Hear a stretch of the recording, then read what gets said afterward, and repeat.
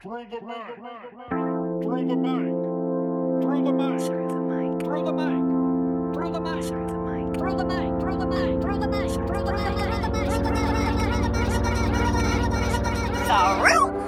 the mic.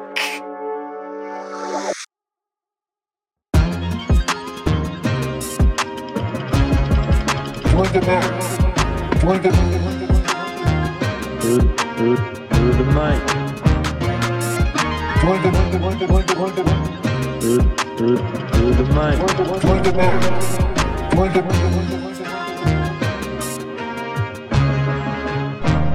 What's going on, everybody? Welcome back to another episode of Through the Mic. We are your hosts. My name is Malcolm Callender. And I'm Will Ehrenfreund. And we realize that this is our first episode since Thanksgiving. So we hope you all had a very restful, very safe holiday. And also with Christmas coming up too, we hope everything is swell for that. You guys are safe, happy, and healthy. And we have an amazing guest for you all tonight. Yes, tonight we have actor and actor and writer Emmy Gomez. Very special human being. I love you. Yeah, welcome on this Saturday night. Yeah. Well, thank you for having me. Of course. I'm super excited to be here. So yeah. Yeah. Can we start with how like you two met? Because I know like I didn't meet her. I met her through you.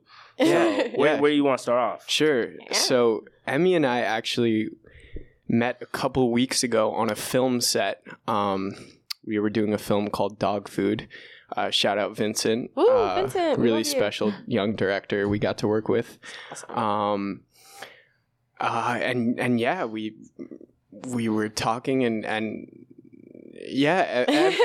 well, it's like the usual stuff. We accidentally drove. This is what actually happened. So we were on set and we were supposed to be on call at, I think it was like at 3 or something like that. The assistant director told us we had to be on set at 3. Yeah. And so we got in the car and we ended up having like an hour drive where we were just talking. We all get to the set and they're like, we actually don't need you until like 5. Go back. So we were just like, honestly, it was so worth it. We had the best talk. We don't even care. And that usually happens on like film sets or whatever. Yeah, it was awesome. It was like camp. They were so great. I was really, really glad to be there. Every single person on that set was amazing, from like the cast, the crew. It was insane. And that was your first time acting, right? Yes, it was like, no way. It was my first time ever being on like a film set. I had done like some church plays and stuff like that where it wasn't anything filmed or anything even like remotely close to what we were doing as far as like intensity or even just like the content of what we were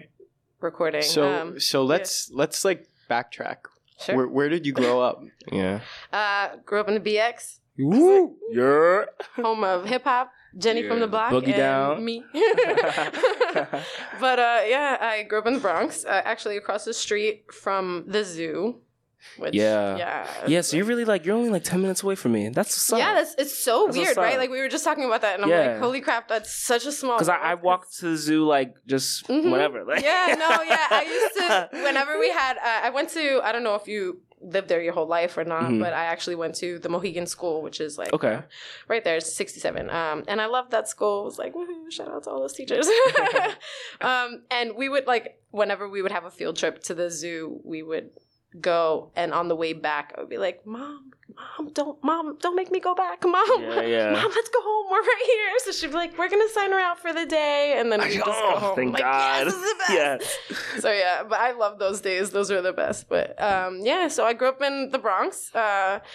Loved it there. I have 2 little sisters and a brother, and then we moved to Staten Island, and I know you were asking me earlier, like how did that even Staten happen? Island. Yeah, same, still trying to figure that out.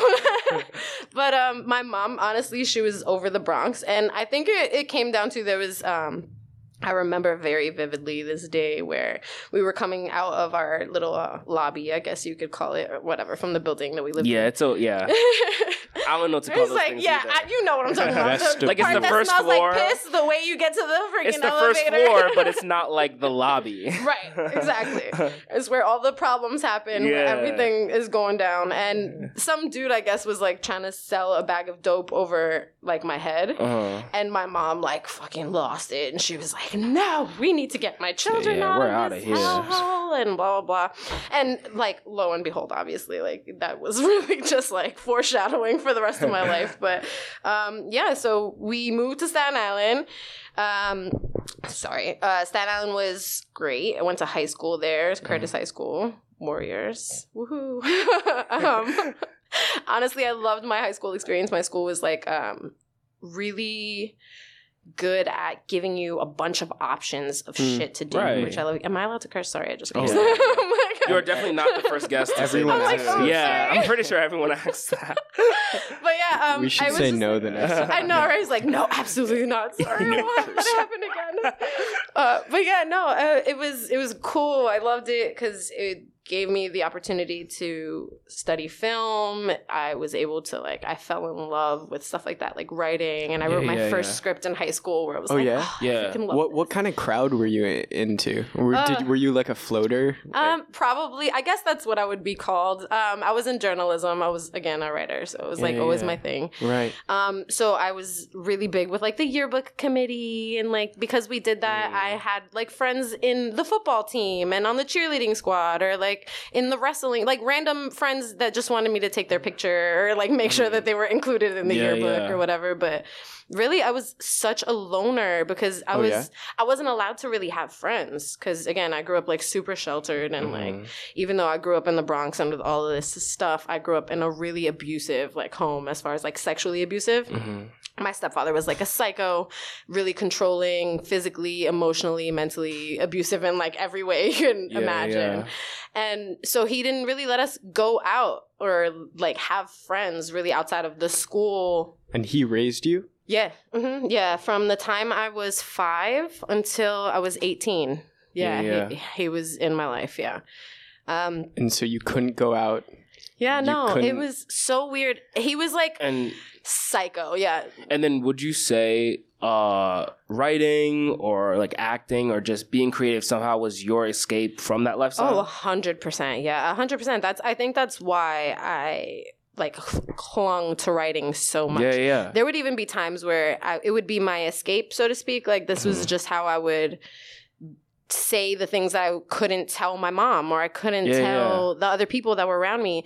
So I would write these little like short scripts about this girl who was being raped or that got like date raped at a party or something like that. And people would always, my mom would be like, "You're so dark, Emily. Oh, your work is also like, why are you always so like," and she never really. How old were you when you were like I was freshman? Well, sophomore? This was like, I was always writing really, but I started really getting into like script writing when I was in high school because that was when I started film classes. My 15-year-old daughter. So yeah, my mom, I'm like talking about this girl who's like, shame is her name or like something like that. I had the title for one of them and I remembered it being like really depressing, but for me, it was almost like a release. Like it was like, for sure. Did your mom know? No, she didn't. Nobody knew. No one had ever asked me, at least until my boyfriend when I was 18 years old.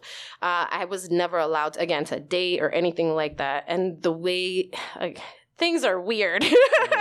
So growing up, I grew up with this friend of mine, Jose, who was like a really close friend of the family. And my grandmother had 3 kids close in age to my sisters and I. So my uncles were basically my brothers. Like we grew up together. They literally lived on Honeywell, like a couple blocks away from us. So we were always together.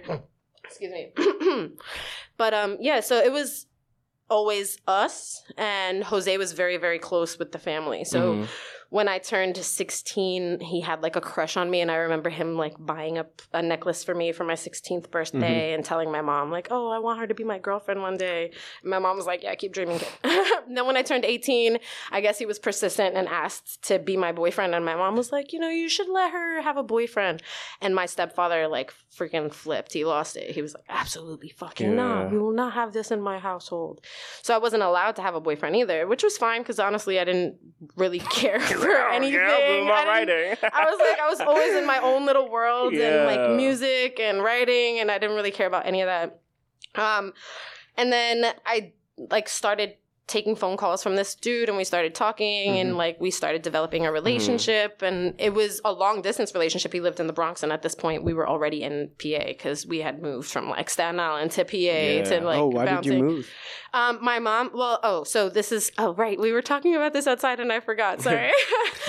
So I was born with something called congenital hip dysplasia, which for anyone listening that is not a medical scientist, it is basically when your hip is not in the socket, which is boring. It sounds so boring when you say it like that. Well, no, and it's what I told you this outside. What I found interesting about it was it's not like it was ever in the socket and it slipped out. It just never was developed. Yeah, to like the point it wasn't complete. I mean, I don't know. Maybe it slipped out or something like at some point while I was in there and like the baking process. But when once I was out, it was never in. That sounds so funny. But yeah, basically it was never. And you were the only one. Yeah. And you're the oldest, too. So it must have been like, wow. Yeah. Honestly, yeah, there's just... my life is just like a shit show. I was like, from birth, I knew it was going to be like a bunch of missteps. It was just going to be a lot. Things were going to be off. But it was fine. That's actually really interesting to me. When did you realize that, you know, that things were not right or things were going downhill, you know? For my hip, you mean? Or like in general, like my life? You spoke example. You spoke generally about your life just there. So I'm just curious about like, you know, I feel like we all have this moment in our life where we realize life isn't as romantic as we think it is, or as like the teachers in our pre-K make it out to be, or the characters on television that like all the Disney princesses lied to you. That kind of this shit is real, you know, and it's a lot of suffering out there. Do you I don't know what you're talking about because I still have not come to that realization yet. No, I think... See, it's weird for me because, like, I'm very, I like to say all the time, like, I'm extremely immature, right? I'm 32 years old, and I act like I'm probably 16. God bless. We need more of that, to be honest. Because you're a positive I turned 20, like 2 months ago, maybe a month ago, and it's like, I still feel like I'm 5 years old. Like, honestly, I love that, and I think that's, we need those more are of the that. best people, or the people that are just, like, young-hearted, and they don't, I feel like they have to fit into what this idea of adulthood is supposed to look like, or like, who said you have to lose your joy when you grow up? Yes. And then maturity is chronologically, or and exactly, like, why do you feel like the older that you get, the more miserable you have to be? If anything, you've seen more life, you should be more in love with the beauty that is life the older that you get, because it's like, the reality is that things aren't always romantically beautiful, but they're always beautiful. Of course, and I think that's what it comes down to, right? Like, it's, even though things might not be what we expected them to be, right? Because my life sure as fuck was not. But it's never like that, really. Right. And I think that it comes down to, like, really embracing the fact that it's never going to be that way, right? Things are very rarely the way that we see them in our head. Sometimes they exceed those expectations, and sometimes they don't. But regardless, they're very rarely the way that we see it in our head. So it comes down to, like, why do we put so much pressure and stress and all of that stuff on ourselves to be, or to make it, like, something that it really isn't going to be that anyway. Like, it can be great, and I'm not saying, like, don't go into something with, like, your whole heart, or, like, you know what I mean? Like, let's say, for example, like, with today, I was like, super nervous to come here. Really? I was so nervous to come here. And I think I mentioned this to you outside, too, because I'm like, when it comes to acting again, like, I can be someone else. Like, that's easy. Like, someone already told me who I'm supposed to be before I get in that room. But, like, when it's me, it's like, fuck, this is me. Like, I don't know what page to turn to in this fucking mess of a book today. Like, that kind of a deal. And I don't know, I was, like, super nervous. I'm like, I'm going to show up and they're going to be like, Yo, where'd you get this? And literally my sister before I left was like, Emily, please don't talk the whole fucking time. Make sure that you give the guys like an opportunity to say something. Man, this is about you. This is your show. I mean, it's our show, but it's like, we're here for you. We're here for our guests. I was like mad nervous and I was like, fuck, I don't know how to stop talking. I love it. But yeah, no, I'm definitely excited that I made it here, and I'm glad that I like.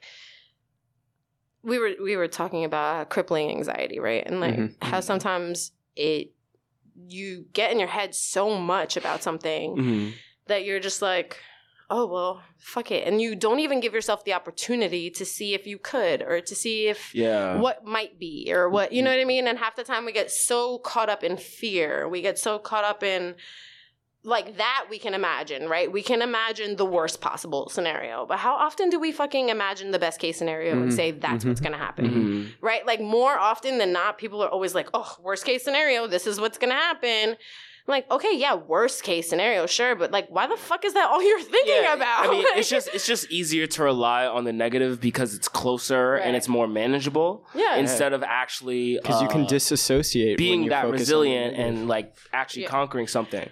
Don't get me wrong; it's all easy to say when it is not your situation, right? Like 110%. Because I know for a fact that like, and my mom makes fun of me all the time because she's like, whenever anyone is going through something, they know they can go to you and get like great advice, or they're going to get somebody who's going to like have their head on their shoulder, listen. Do you believe her?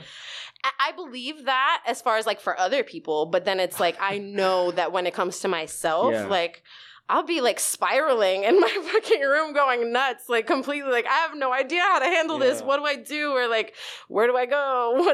And I all of a sudden don't have words, or my brain doesn't work, or it's just not like, so it's frustrating to be in that zone, and I'm actively trying to get myself to be like, hey, you don't have to be this, and this to be a woman, right? Or to be an adult, or to be, you can just be yourself, and whatever the fuck that is, right? Because I'm still figuring it out. Like, I don't think anybody's ever gonna really fully say, oh, I have my life fully figured out. If they say that, they're a fucking liar. Yeah. It's like, okay, bye. It's like, and cool. Even if they do have everything together, it's like, you probably don't even want to hang out with them. They're so horrible. But, I don't know. I just feel like for me, I am trying to actively stay the course of being positive and staying away from like things that trigger my anxiety or my depression or things like that. Because like I said, it wasn't an easy road, I guess. Yeah. So you kind of have to. Let's backtrack a little. Yeah, sorry. No, not at all. I'm just super interested in like how you've came to these realizations, you know? Yeah. So like in high school, how did you find writing? Why writing? I found writing very early on, actually. I wrote my first poem in first grade. Wow. Yeah. Again, it was always for me, that was like an escape. That was my thing. It was home. Something you can control. Yeah, 100%. And being home wasn't fun for me, right? Like after a while, being home was kind of scary, or it was kind of like daunting to be around the people that were in my home because I couldn't be myself fully. At least I've never felt like I really could be. I couldn't tell my mom what was going on behind closed doors that my stepfather was doing. And then at the same time, I had to pretend like I was, you know, the good girl, straight A student that's got it all together, that's not trying to rock the boat, that's not trying to cause any friction in the household, like that kind of a deal. But in my head, I was like, like it just didn't feel right ever. So writing, that was like my thing. I would write all the time. And then when I got to high school, it was more the film that like kind of took over for me. I started taking film classes. And I loved it. I loved how you could tell a story. And it could be the same story, right? But with different angles, with different lights, you could tell the story in such a different way, like hit a different string kind of a deal. And I thought that was so beautiful. I don't know why. I just was like obsessed. Do you remember some of the poems or stories that in high school you were thinking about in a cinematographic light? Yeah, I mean, it's going to sound weird because we have like the same name, but I was always very drawn to Emily Dickinson poems, like as far as like her writing. And people would make fun of me because she was very dark, right? Like she was always like talking about death or like something else.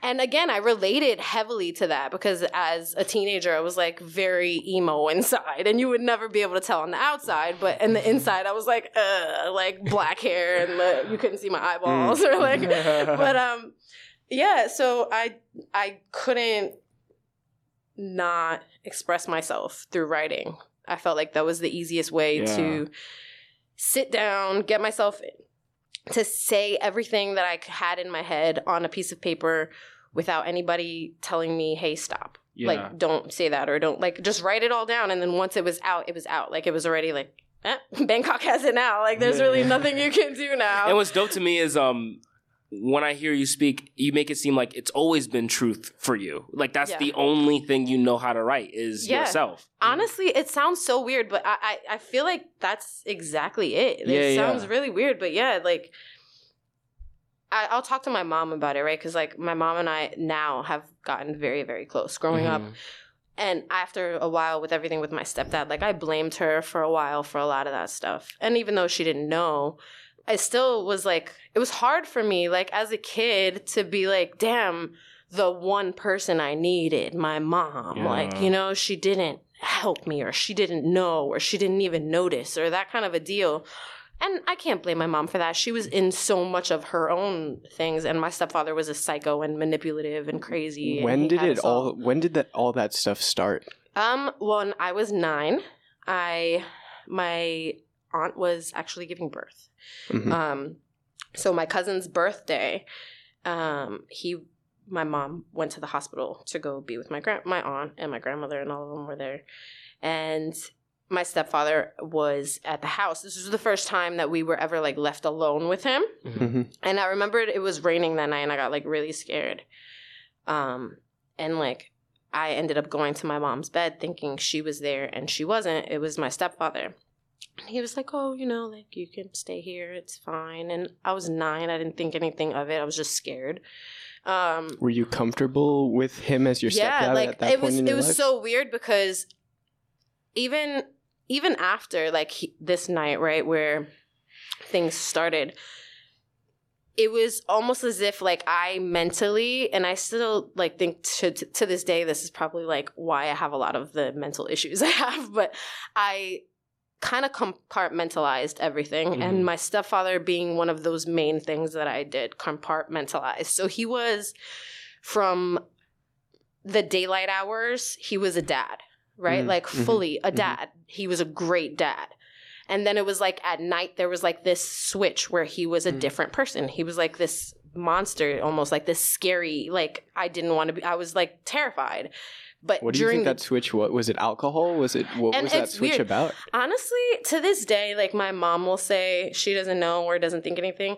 I think I suffered, obviously, and you know this because we spoke about this, but like I suffered with a really bad addiction shortly after everything happened with like my stepdad, and going through like everything came out and blew up, and I just didn't know what to do or how to handle it.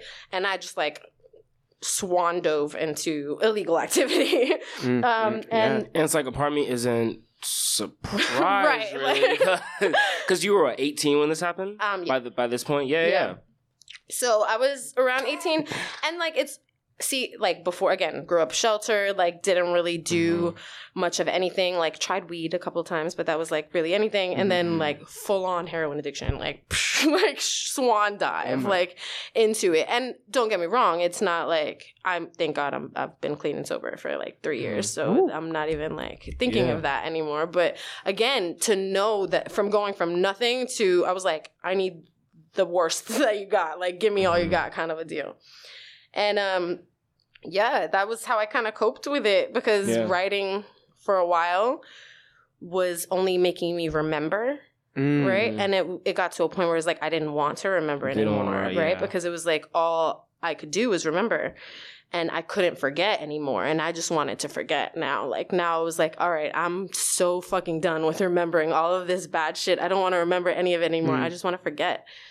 And that's where the drugs came in. And it was like, I, again, swan dove into it, where it was like from nothing, doing maybe smoking one joint with my friends to like now I have a full-on fucking heroin addiction and I'm going through all this shit and I don't even know how to face my family or how to like, so my family and I had like huge falling out and I was on the streets. I was living in hotels and all kinds of crazy stuff. What were you doing for money? I was serving for a lot of the time. It got to a point where I was actually serving in one of those hotels. No way. Yeah. And so I was like serving as basically like they wouldn't even pay me. It was just kind of like, oh yeah, I'll make sure people who come into your restaurant, their order gets taken and you'll make sure I don't have to pay for my room. Like that kind of a deal. So it was like, yeah, I'll wash your back, you wash mine. Mm-hmm. And the owner would let me stay there with my boyfriend at the time, who was also like heavy into drugs. And it was just bad. It was like a bad combination of shit. Like it was just like, that was like hell, that little hotel that we lived in. It was definitely bad. So this was like early 20s? This was like late 20s actually. Oh, no way. Well, yeah, like mid to late 20s. Because again, I've been sober for 3 years. Yeah. And I'm 32. So yeah, math. But yeah, it was more like mid to late 20s. It was definitely, and what's so weird, right, is, okay, so timeline, sorry, because I'm like all over it. So timeline, right? Born in the Bronx, and then I moved to Staten Island, and then from Staten Island, I graduate high school in Staten Island, and then I moved to literally the day of my graduation, we moved to Pennsylvania. Like it was like that kind of a deal. We were already there. And from 9 to 18, you were facing all this sexual and emotional abuse? Yeah. Mm-hmm. Wow. Yeah. So, and again, so all of this is like, and my stepfather came into the picture at the age of 5. So he was around to answer the question as far as like trust and like how did I feel as far as comfort level from 5 to 9. Like you're a part of my life, right? Like you've been here more than you haven't at this point. Like let's just see where it keeps going. And it was more like my mom never saw any of the signs, because my stepfather was very good at making me out to be the favorite as opposed to being like the victim. Does that make sense? If at all? If you don't mind me asking, like what were some of the behavioral tactics you would use to like do that? So as far as like make me the favorite kind of deal, I mean? Like actually, that's funny that you asked like that. Twisted, like he's it was very twisted. It was very twisted, yeah. And like even looking back sometimes I'm like, that's fucking weird that no one even picked up on this, because this guy was fucking nuts, like that kind of a deal. Not even yourself at that age. Yeah, and don't get me wrong, I would write like stuff in my notebook and like poems and stuff like that. And sometimes I would like leave them out on the floor or like on the table, and I would hope to God like my mom would open it or like go to read it. And then I would find the book and it would be closed. So I knew someone saw it, but I didn't know if they read it. And I was like too afraid to ask them if they read it or like, what'd you think? Or like, did you get anything from that? But it was like my little ways of like crying out for help kind of a deal. And it was always through my writing. It was always through like what I knew, right? Like, and writing was the only thing I knew as far as like, how can I be 100% myself? And the only way that I ever really knew how to do that was like, I have to write it down. I have to write what I'm thinking in my head, because in my head, like even now, like how many tangents have I gone on in this one conversation, right?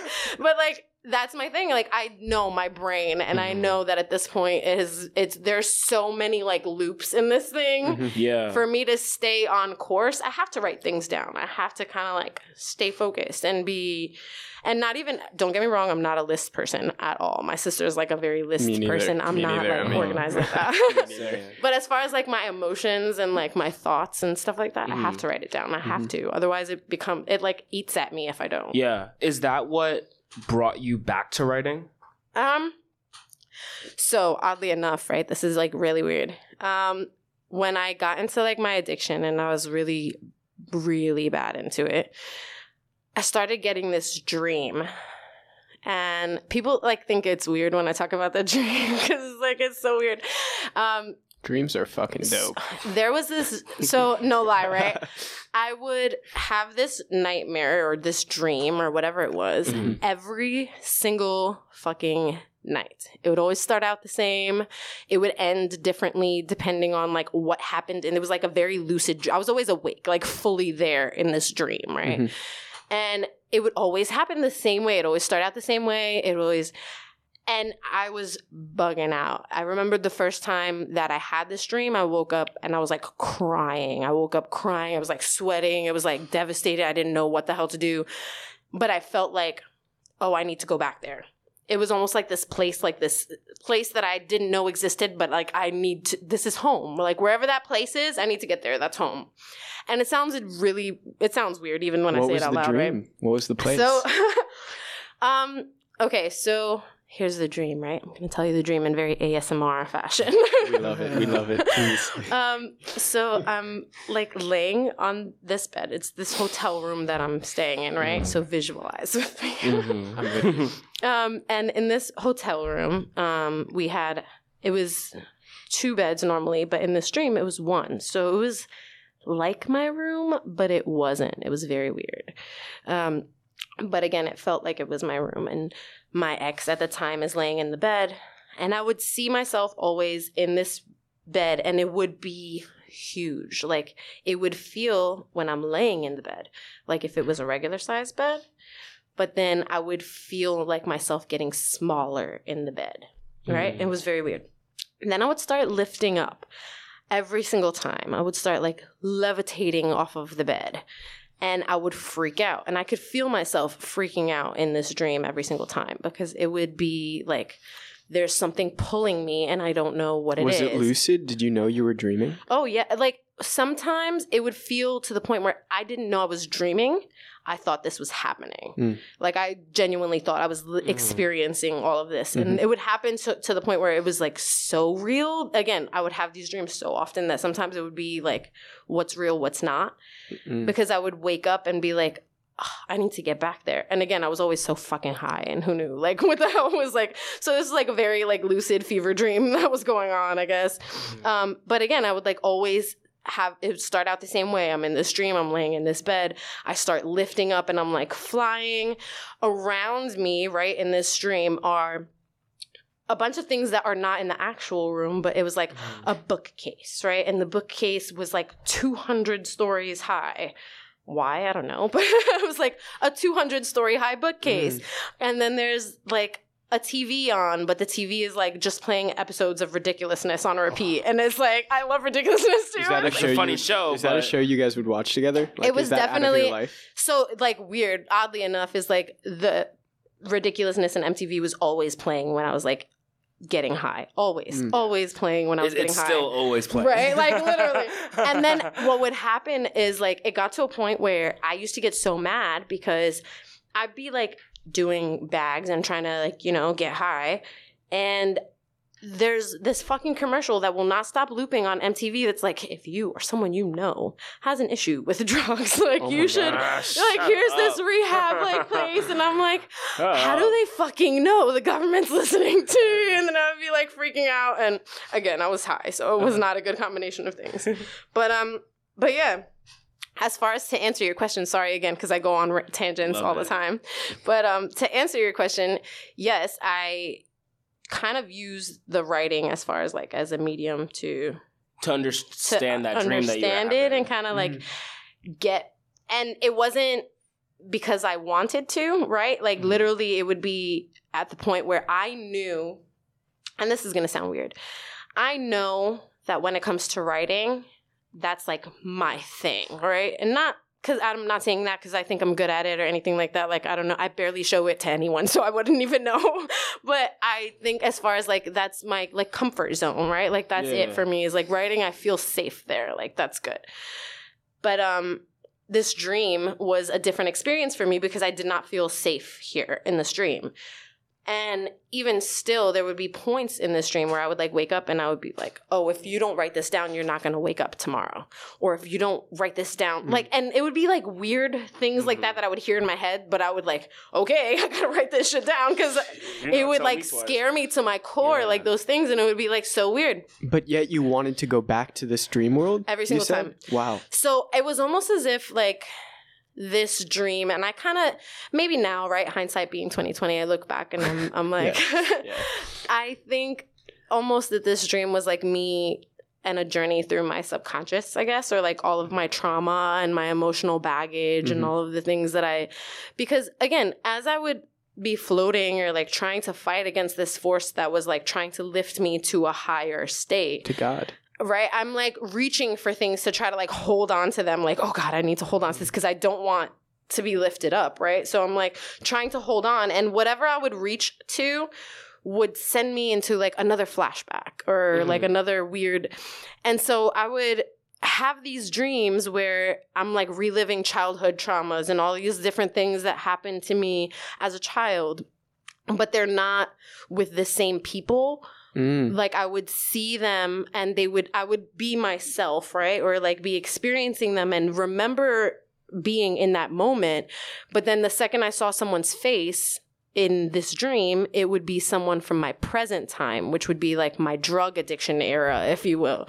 So it was like weird for me to try to compare the demons that I never really dealt with my childhood trauma and like my abuse, and because I never went to therapy, I never sought help after that. It was more like, fuck, somebody get me high so I don't gotta think about this shit no more. How did it stop? Like, how did you get away from all that shit? What? Till this day you haven't went to see a therapist or and I have since then. I have not, like, I haven't stuck to it really. Like I don't have like a therapist. I've gone to therapists. And I stand by therapy. It's not like I'm like an anti-therapy thing at all. But it's more like for me. So the first time I went to the police station, right, to say what my stepfather was doing to me. This was the first time I got frustrated with writing. And I say this to kind of make sense, but you'll get it. So the guy gave me, the police officer, he hands me a piece of paper and he goes, hey, like really nonchalant, like I had told him like, hey, my stepfather raped me, and like I'm crying and I didn't even know how to say that out loud, and I'm like saying it now to this complete stranger, and I was like, fuck, how do I like handle this? You had never said it? No, well, before that, the only other person that I had said it to was Jose, my ex, and we kind of like jumped back, sorry. So Jose, my ex, the guy that I had like grown up with and started dating when I was 18, he had called me one time. Again, we were like in a long distance relationship. I was living in PA. He was in New York. He had called me and he was like, hey, what's up? Like, you know, talking, whatever. I was getting ready for school. And again, I was very sheltered and I knew my stepdad as far as like how crazy and controlling he was. And it kind of made me be a little sneaky. I'm not going to lie. Because you kind of have to learn how to live without getting caught. Right. And my stepdad was psycho, when I tell you psycho. So it was like I had to be like super sneaky if I never wanted him to see certain things or whatever. So when it came to this, I knew me having this boyfriend, even though it wasn't really a boyfriend, it was like someone I would talk to on the phone occasionally every now and then. But because of that, I knew he did not like that, and I knew that would make him really angry, and he would my stepfather would have like these fits randomly where he would just be like, that's it, she spends so much time on the phone, which I didn't, but like he would see, like I had Boost Mobile at the time, and I guess like you could, it was weird. It was like, shout out Boost Mobile. Yeah, shout out to the chirp phones.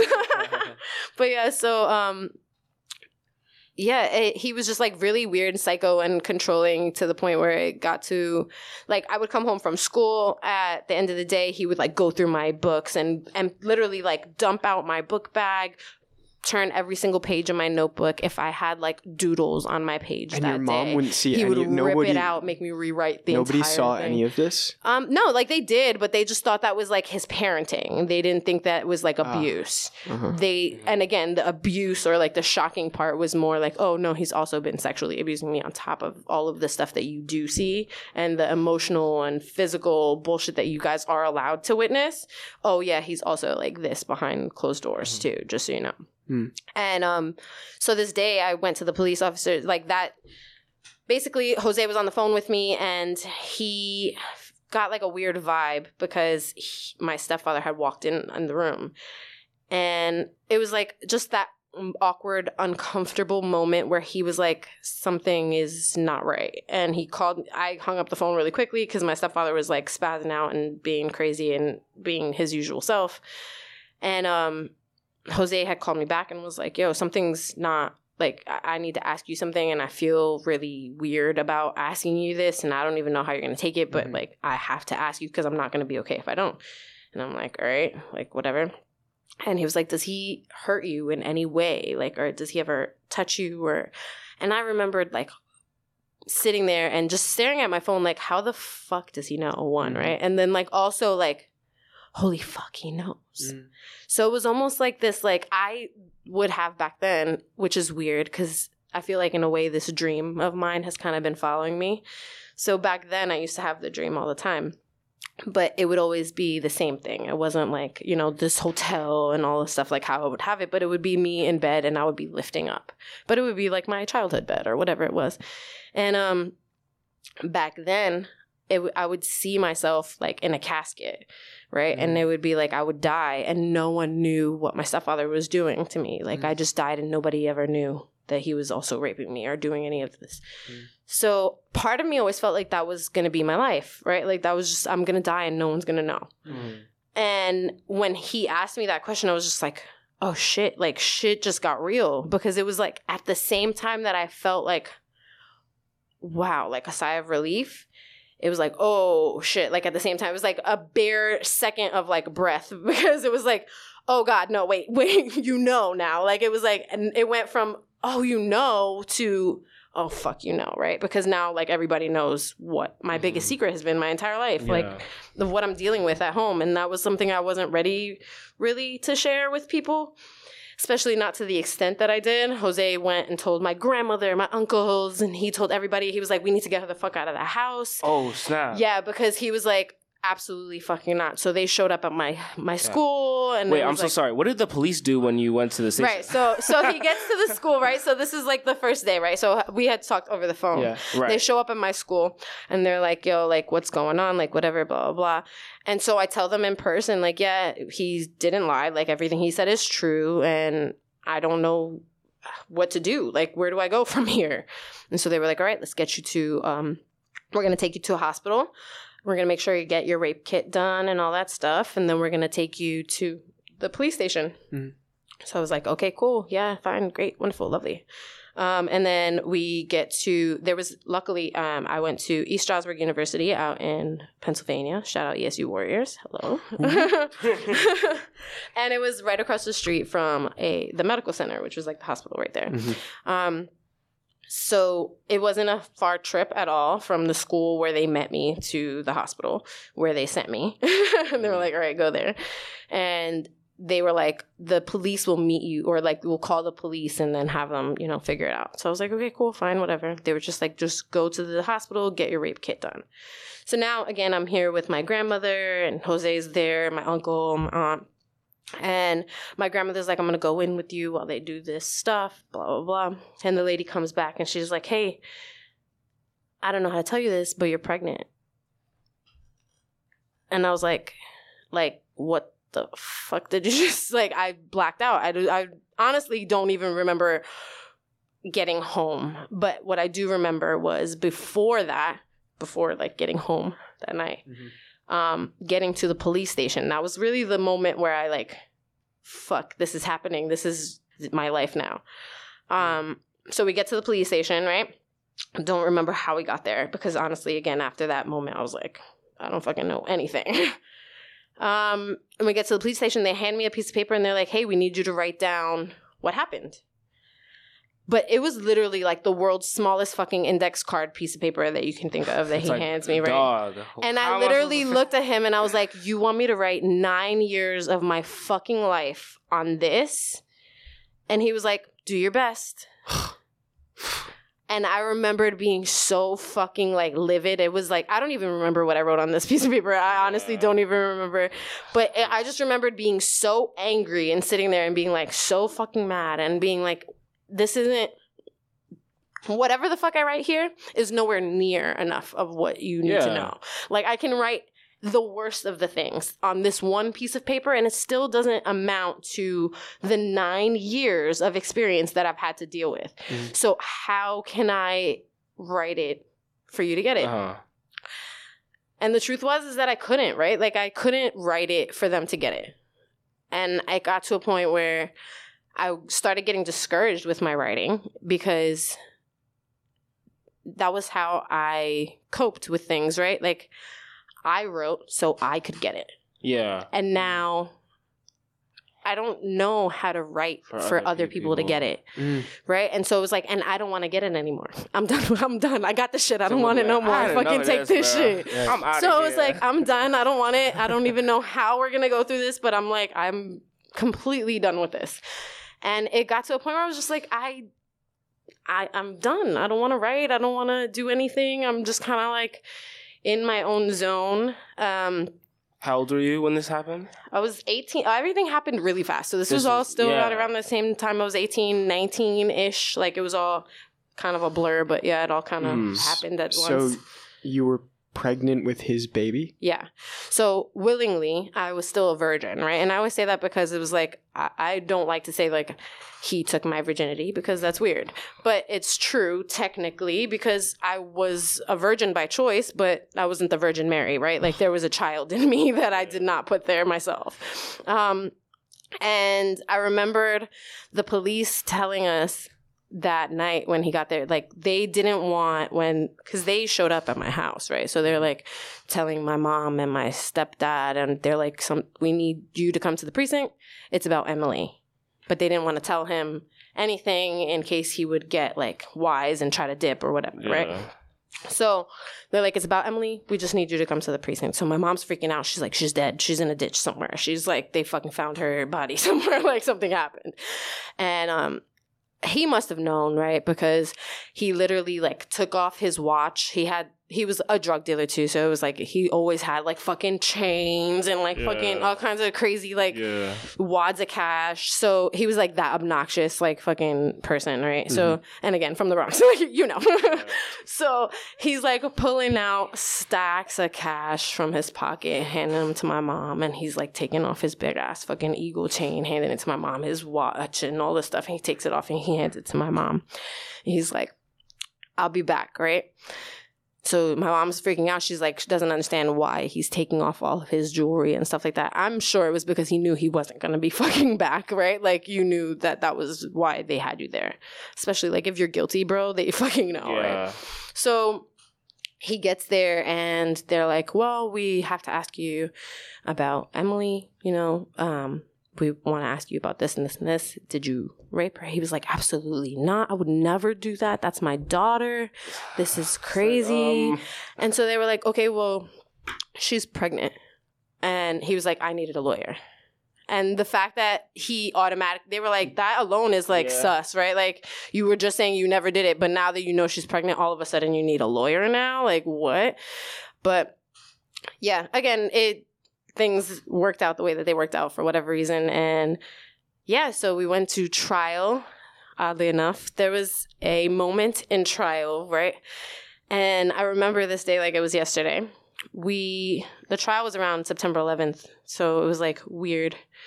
It wasn't like on the actual September 11th, but it was on September 11th. So I remembered sitting outside, and it was like a really weird day, and I was emotionally just not in it. And then on top of that, the world is like, and I'm an empath. I don't know if anybody is, but it's like I feel things like very easily. So for me, if the world is at a state and on top of that I'm emotionally not at a state, I'm like, I'm fucking shambles today. Like, don't look at me. Better days, yeah, exactly. Sure. So this particular day, I'm like fucking shambled and like devastated. And this lady comes up to me, and she happened to be the lady that we got our house insurance from when we bought the house in Pennsylvania. Weird. And she recognized me, and she comes up to me. I was like sitting outside in a coffee shop, and she's like, hey, and she gives me a hug. I was like, hi. And I was like, I didn't want to tell her, like, what was going on because I'm literally standing outside of the courthouse that I'm in a fucking rape trial, and I feel like this is a weird conversation for my insurance agent. Yeah. Right. So I'm like, okay, hi, like, whatever. And so I guess she could tell, like, I was out of it or whatever. Like, I just didn't look okay. And so she goes to me and she says, Emily, life is like an embroidery. And I was like, what? And she was like, we see the back of the embroidery, like whatever the embroidered picture is, we see the back of it. So she said, all we see is the lines that are all like the strings that just look like they're just tied, and some of them are like loose or cut or whatever. And it doesn't really make sense. But she said, but we can trust that God sees the entire picture, right? And so he sees the way that it's supposed to look. Even though we see the back end of it where it's just the pieces that are connecting and how it's, she said, it doesn't really matter because at the end of it, the one who's creating the picture sees everything. And I remembered that being like, at that time, one being like so profound and like, oh my gosh, wow, that like hit me so hard. But also part of me saying like, I hope I get to see the bigger picture, right? Because at that point, being 18, being someone, no, and the thing is like when you grow up in those kind of households or like that emotion, like you're like, there is nothing good in this world. Like it's a horrible place to live, this planet. But yeah, it's just fucking weird. It sucks. And then hearing someone who you don't know say something like this that's like so positive. And again, she didn't know about like these dreams that I'm having or any of this like crazy stuff that I'm dealing with or any of that.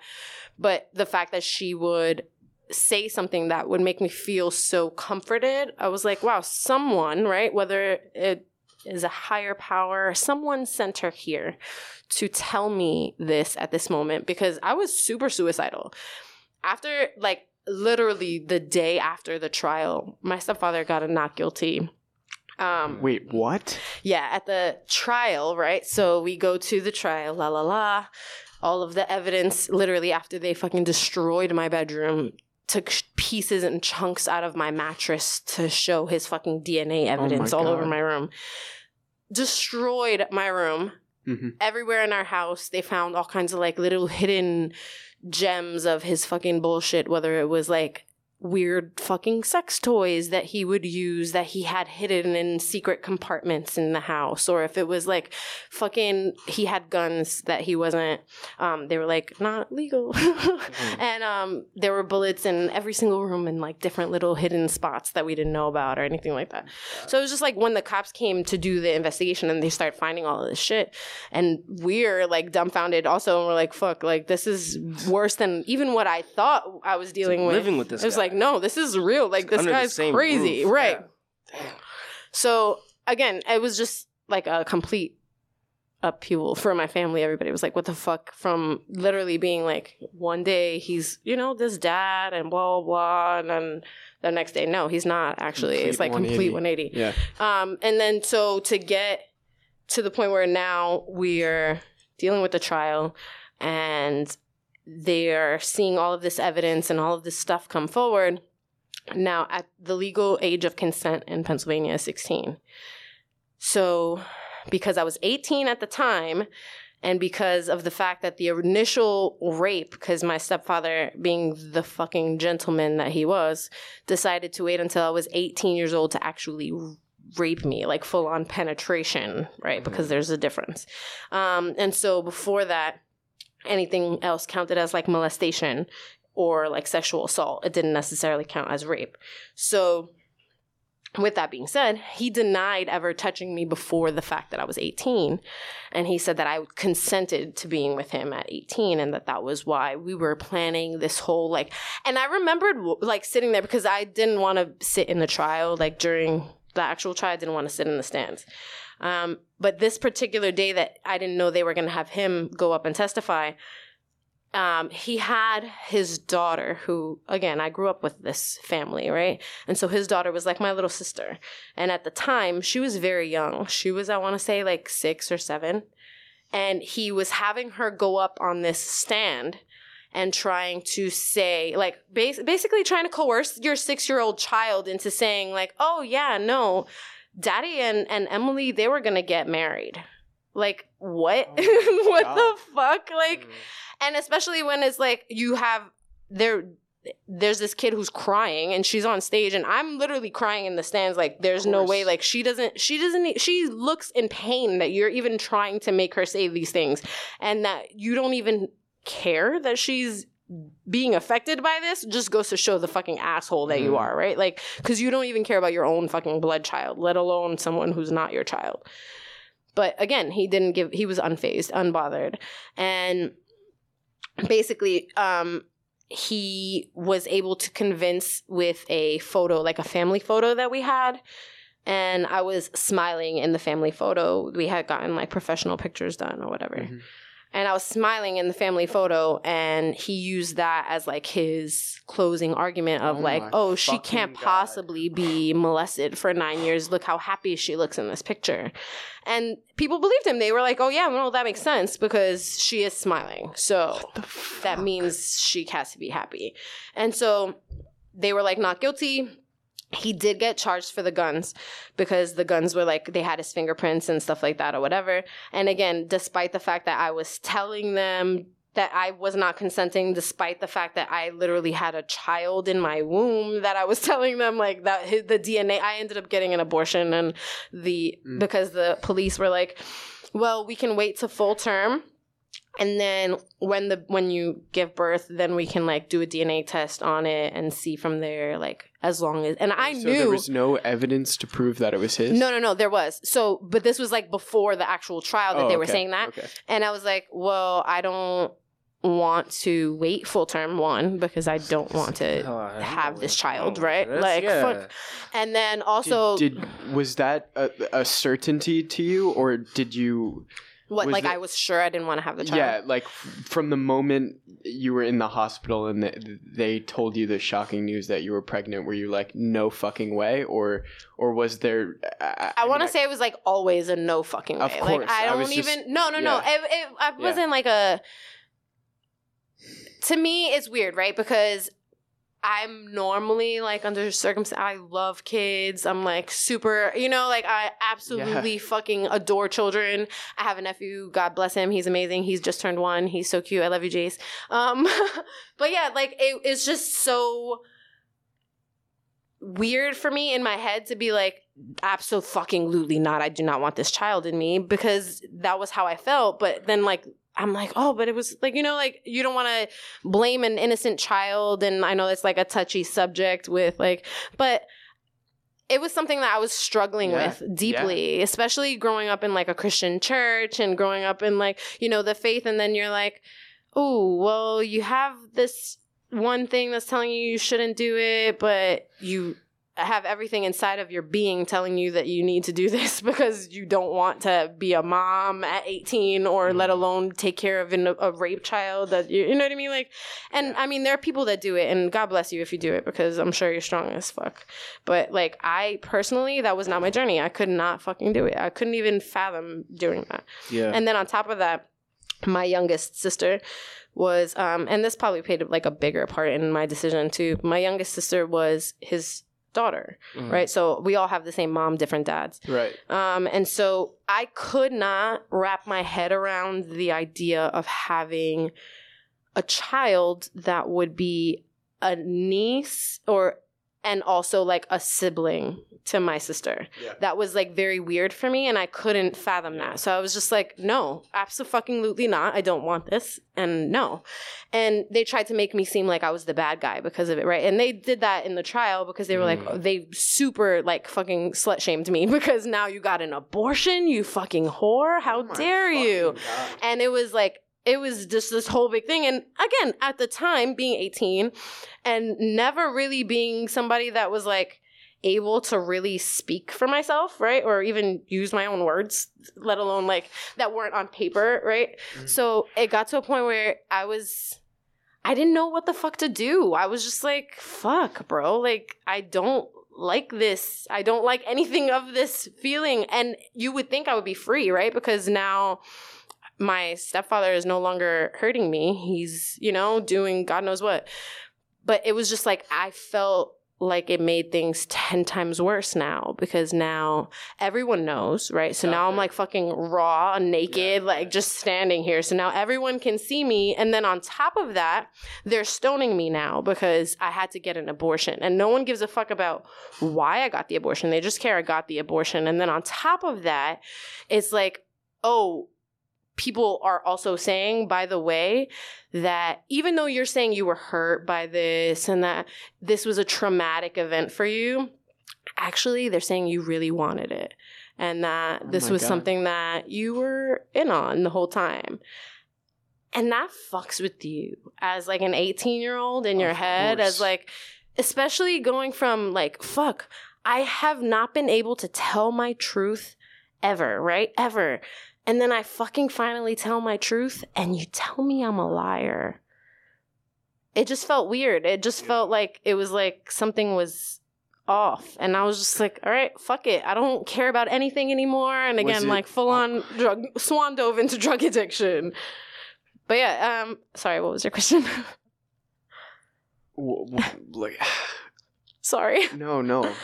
This is an intense fucking episode. Yeah. During the time of the trial, remind us of you and your mom's relationship during then. Oh, yeah. Because I remember how you said you were like... we got better. Like... Yeah, you got better, but also there was a point in time where you blamed her. Yeah. Or you were trying not to completely blame her. So I just want to know, like, what was it like during this time, especially at the age you were? 100%. No, yeah. I think especially at that time that it was going through, it was a very weird time for my mom and I. Like, we couldn't have a conversation that would not end up in an argument. Yeah. It was always a screaming match. It was always like something. And my mom had felt like, and recently actually, she had told me this, which I thought was so weird. And I can't blame her, right? Because when something like this happens, it doesn't just affect the one person, it affects everyone, right? Even though I was technically, I guess, the rape victim, this event affected my entire family. It wasn't just me. And so I can't be selfish and think that it would only affect me. I knew it was going to trickle down to everyone else. But at 18 and being like fresh and being new, I didn't really know how it was affecting everyone else. So I remembered my mom had asked me literally maybe the next day after we went to the police for the first time. And she had been like this really like state of shock since everything. And she asked me, she's like, hey, I have a question and I just want to know because, you know, sometimes when a woman is played, she wants to call the other woman and ask like, you know, what was different, maybe what was new, or like, and I had to stop her and look at her. I said, Mom, I don't know how to express this to you for you to get it. You were not cheated on. I was fucking raped. There is no, and for me, that was just like, I couldn't understand, like, damn, my own fucking mom doesn't seem to get what I'm saying. So she kind of made it about herself? Right. But again, me being in the situation, right, and knowing that for me, it was a relief, right? I knew this secret for 9 years. Mad long. Right. So it was more like a release, but it was also like a fucking domino effect, right? Because the second everything started fucking falling down and everything around me started going crazy. So I knew it was going to happen and I kind of expected it because this was all news to everyone but me, right? But I wasn't expecting for it to be that type of a reaction where it was like, wait, are you comparing this to being played? Because that's not what this is, right? And so I didn't know how that, like, where that miscommunication was coming in because I couldn't express, like, how the fuck do you express that to your mom any more clear than what the fuck you're saying, right? Yeah. Like, it's just like, I don't know how else to get you to understand that. But it is what it is. And I think that part in time, I was going through a lot. Again, not going through therapy, really. I went to therapist once, roughly around the same time as the trial. And she was like, oh, you are showing me some signs of bipolar disorder and PTSD and this and that. And I was like, oh, am I? great, but I have a good day. Cool. And I was just like, thank you. Great. But I was just like, it was like weird because this was one conversation I had with someone, right? Like this is like at the end of this podcast, one of your viewers calls in and they're like, yeah, no, that bitch is crazy. She got this, and this. But it was just like, we talked for like 45 minutes and then she started listing all of these things that was wrong with me. And again, it made me feel like, damn, anytime I speak my fucking truth or tell someone what is on my mind, all hell breaks loose around me, or people look at me weird, or people think I'm like, they're judging me, or it just feels... So no wonder you started writing. Yeah, and I feel like especially in that time, because this was when I stopped, now I wanted to stop writing, right? Because I was writing for myself, and now I was like, I don't want to write no more. Yeah. And then on top of that, I feel like everyone and their mother is just like fucking looking at me with a microscope and they just want to know all these things. And I just don't know how to make anyone see my truth any more than what I have without it being...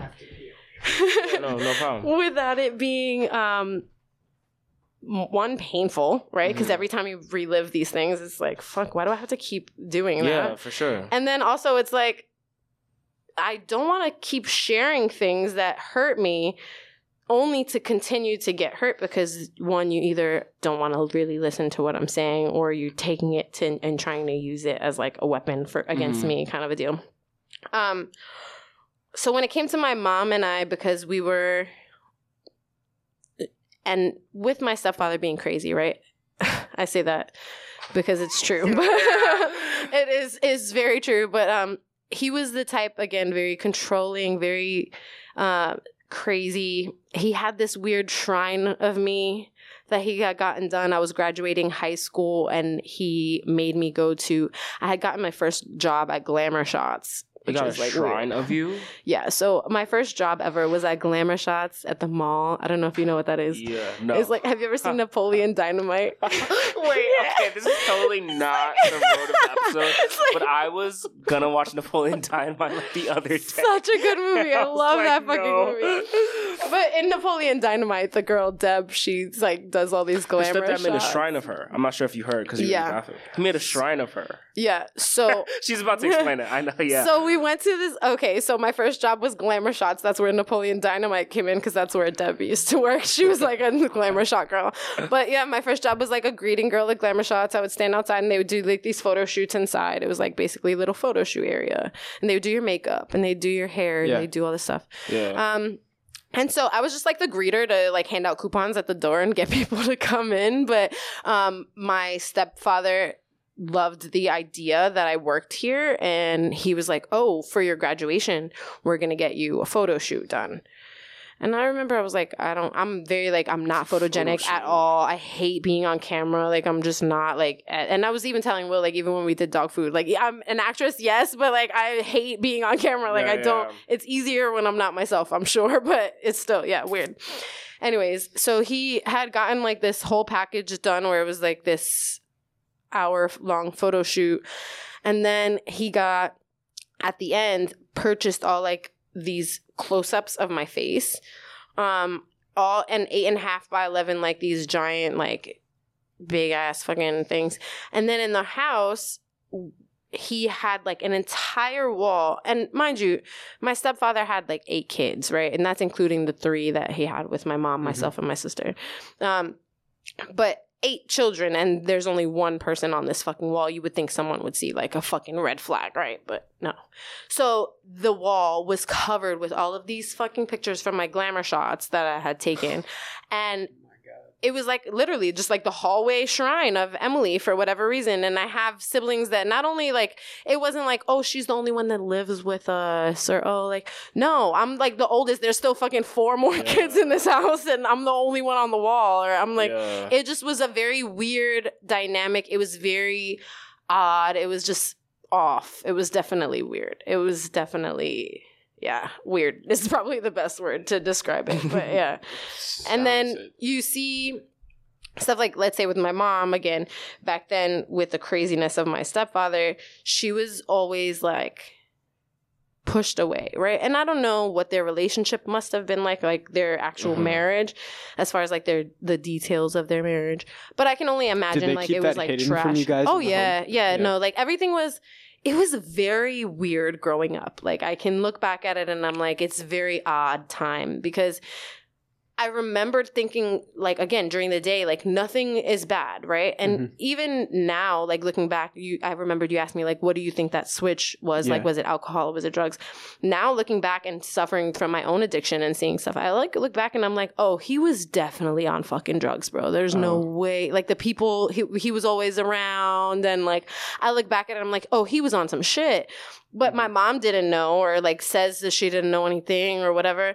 And again, there was so much going on in that house. Who fucking knows where it even started from? But yeah, that was to answer both of those questions as far as like my relationship with my mom got a little bit better after everything because then it was like we didn't have a barrier between us anymore, right? Because I think he, in a way, my stepfather knew if I was close to my mom in any way or if I talk to my mom in any way, that she probably would have been the first person I said something to, right? Because that just makes sense. Like your mom would be. And so I feel like he had to drive a wedge between my mom and I. Like that was like a part of his goal was like, and so, and this kind of goes back to the beginning of this story, congenital hip dysplasia. See my tangents, they all come back eventually. Full circles, because I was born with congenital hip dysplasia, my mom ended up suing the doctor. And then they gave me like this settlement for like whatever money, right? That I wasn't allowed to get till I was 18 years old. Mm-hmm. My stepfather, who found out about this very early on, and I swear to this day, like this had to be a part of why I was like his fucking target or like, you know what I mean? Like it just makes sense. So he found out very early on about this settlement that I was supposed to be getting, that was supposed to be like this big amount or whatever. And I feel like that was for him like almost like a cash prize. Like, yeah, like, okay, we got the cow, like the winning cow, and that would be me, right? And so it was almost like everything growing up was centered around make sure that one, she knows, right, who's boss. That's number one. So that once her money comes in, she knows she doesn't have control of her money, right? Like the boss has the control of the money. So if she knows that she's not the boss, then she won't even think about this money because once this money comes in, it'll be my money. And I feel like that was his mentality on it, even to the point where after the trial, I would go back and I checked my bank statements. There would be like fucking $2,000 at a time being pulled out from all these ATMs and like random spots that I knew was not me. At no point in time ever have I had $2,000 in my pocket ever. So it was just like to see that and be like, I knew he was dipping into the cash or whatever. It just made sense after like. So he didn't get arrested. So he did get arrested for the gun, right? Like we talked about that, the gun. Right. So he did 3 months for the illegal gun, right? But because the Lord is good all the time, say it with me, all the time. Yeah. All the time. Right? All the time. Even when you think he's not. But yeah, I was devastated, right? Because 3 months after 9 years, I was like, and you didn't even get charged with anything like regarding what you did to me. It was just for a fucking gun that was irrelevant, right?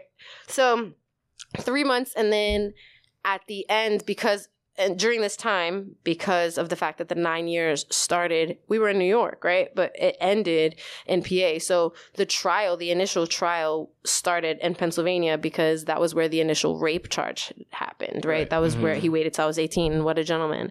And then before that, everything happened in New York. So it was like everything was all sexual assault charges, but in New York.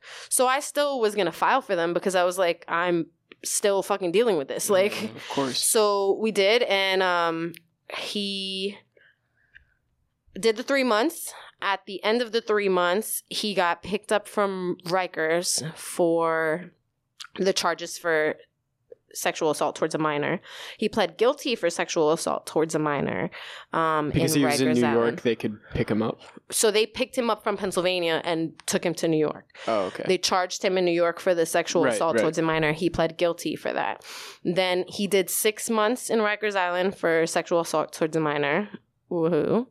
And then again, because the Lord is good all the time, Pennsylvania literally was waiting outside of the gates at Rikers Island after his 6 months and charged him for 7 years for perjury charges because he said on the stand he didn't touch me until I was 18, and then he pled sexual assault towards a minor. So it was like, duh, dumbass, like, you're an idiot. Yeah. But yeah, so I mean, again, the Lord is good. It worked out eventually. Like, he granted it wasn't anywhere near the time or anything, like, but I'm not here for that, right? Yeah, like, the revenge is not mine. I don't care about that. It's not even really beautiful on me. Yeah. But really, I feel like at the end of the day, I'm just grateful that one, I didn't kill myself those many times that I thought I would have. And how did I mean, this is like, how did you how did you not just end it all? Really is what I'm asking, I guess. Like, I fucking tried, guy. No. You did? No, I mean, don't get me wrong. I was never, like, to the point where I was hospitalized for any of my attempts. And anything that I did was more mentally exhausting than actual, like, me trying to kill myself. My mom walked in on me one time where I was, like, prepping the 12 gauge shotgun, about to, like, just do it. And she's like, what the fuck are you doing? And I just remember, like, dropping the gun and crying, and I was like, I don't know. I just don't want to do this anymore. Like, I kept telling her, like, I don't. And that was after he was in jail. Yeah, well, it was almost like when he was in jail, it didn't really matter, right? Because, like, of course, it doesn't fix anything. Whatever happens to him, like, happens to him. That is neither here nor there. But more so, it was like, while he was arrested, it was like my brain was also in this, like, cage of fucking bullshit, because now I'm still reliving it. It was weird how it was affecting all of my relationships, right? Like, all of my relationships. So I lost half of my family, right? Because, again, we were raised with this guy. So his family was our family. His 8 kids were our siblings and all of this. And when the trial happened, it was a very clear, we're going to be on his side. His side, her side. Right. Like, it was very... And so I love my brother to death. Logan is not my biological brother at all. He is my stepfather's son, fully. And he has no ties to my mom either, biologically.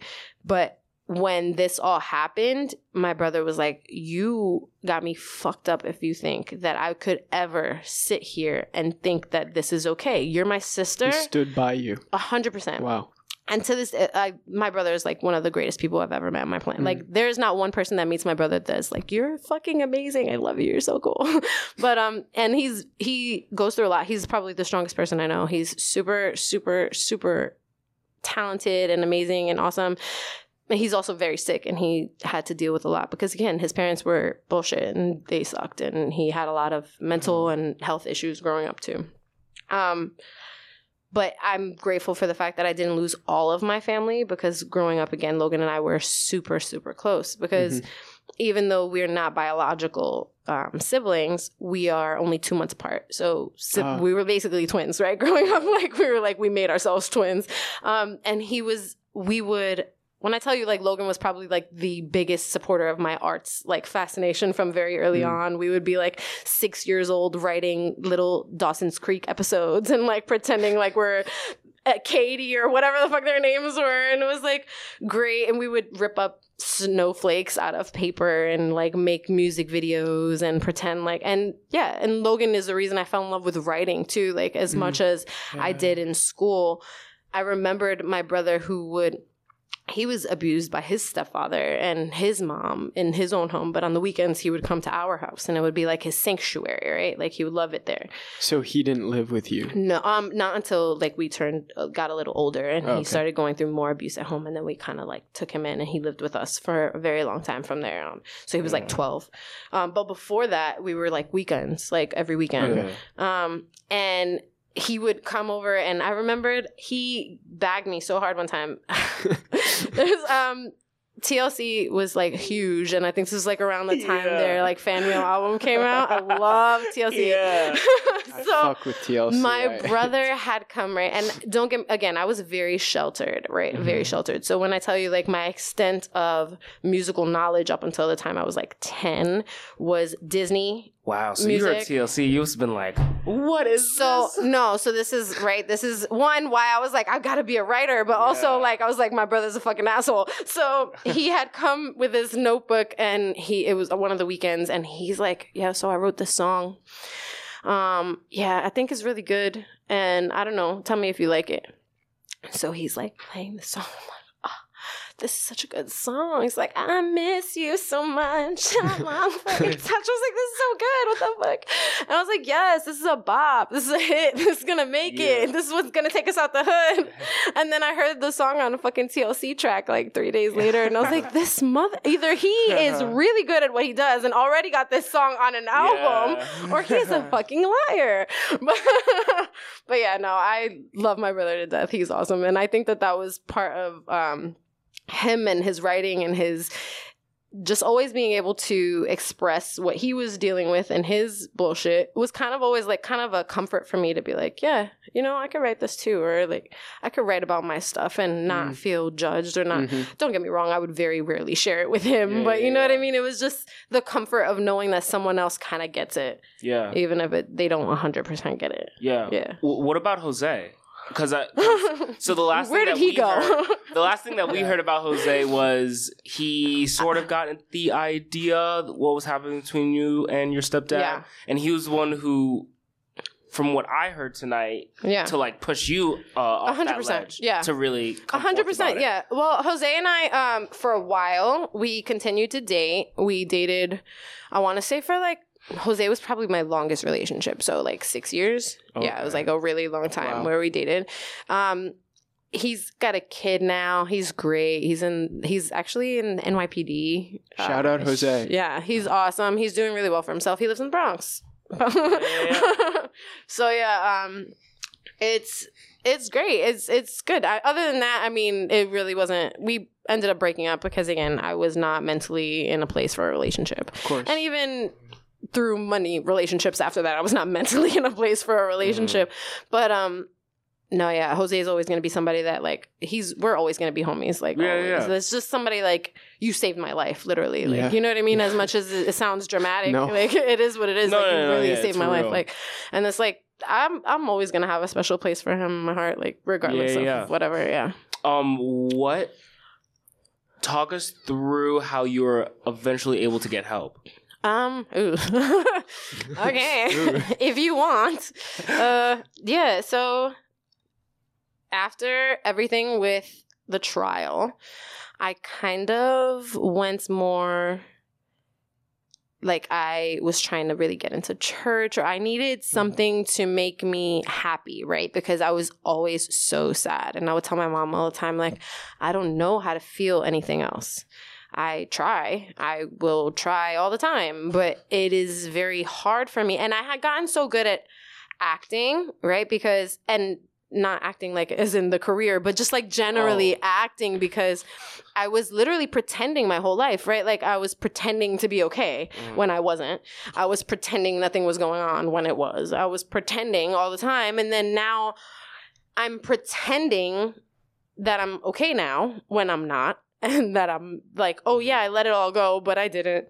And oh yeah, it's all better now, but it isn't. And it's like, all of that shit just keeps going through your head and you're still dealing with it and you don't really know how. And then when you try to figure out how, people are putting all these labels on you and saying you're this or you're that and you're this or you're that. And I literally just wanted to breathe, right? It got to a point where it's like, I don't want to be this or that. I hate labels. That's like one of I fucking hate labels. Like fucking hate labels. I always tell people like, do I look like I fit inside of a fucking box? I do not fit in a box. You cannot put me in a box. But it's just like, I am not that type of person. Like I just don't, in general, I don't like labeling people. I feel like it's limiting. Like we are so much. We can be limitless. It is absolutely amazing what the human being like mind can think of and what they can do and accomplish. It's just insane to think that you are limited or in a box or only one thing.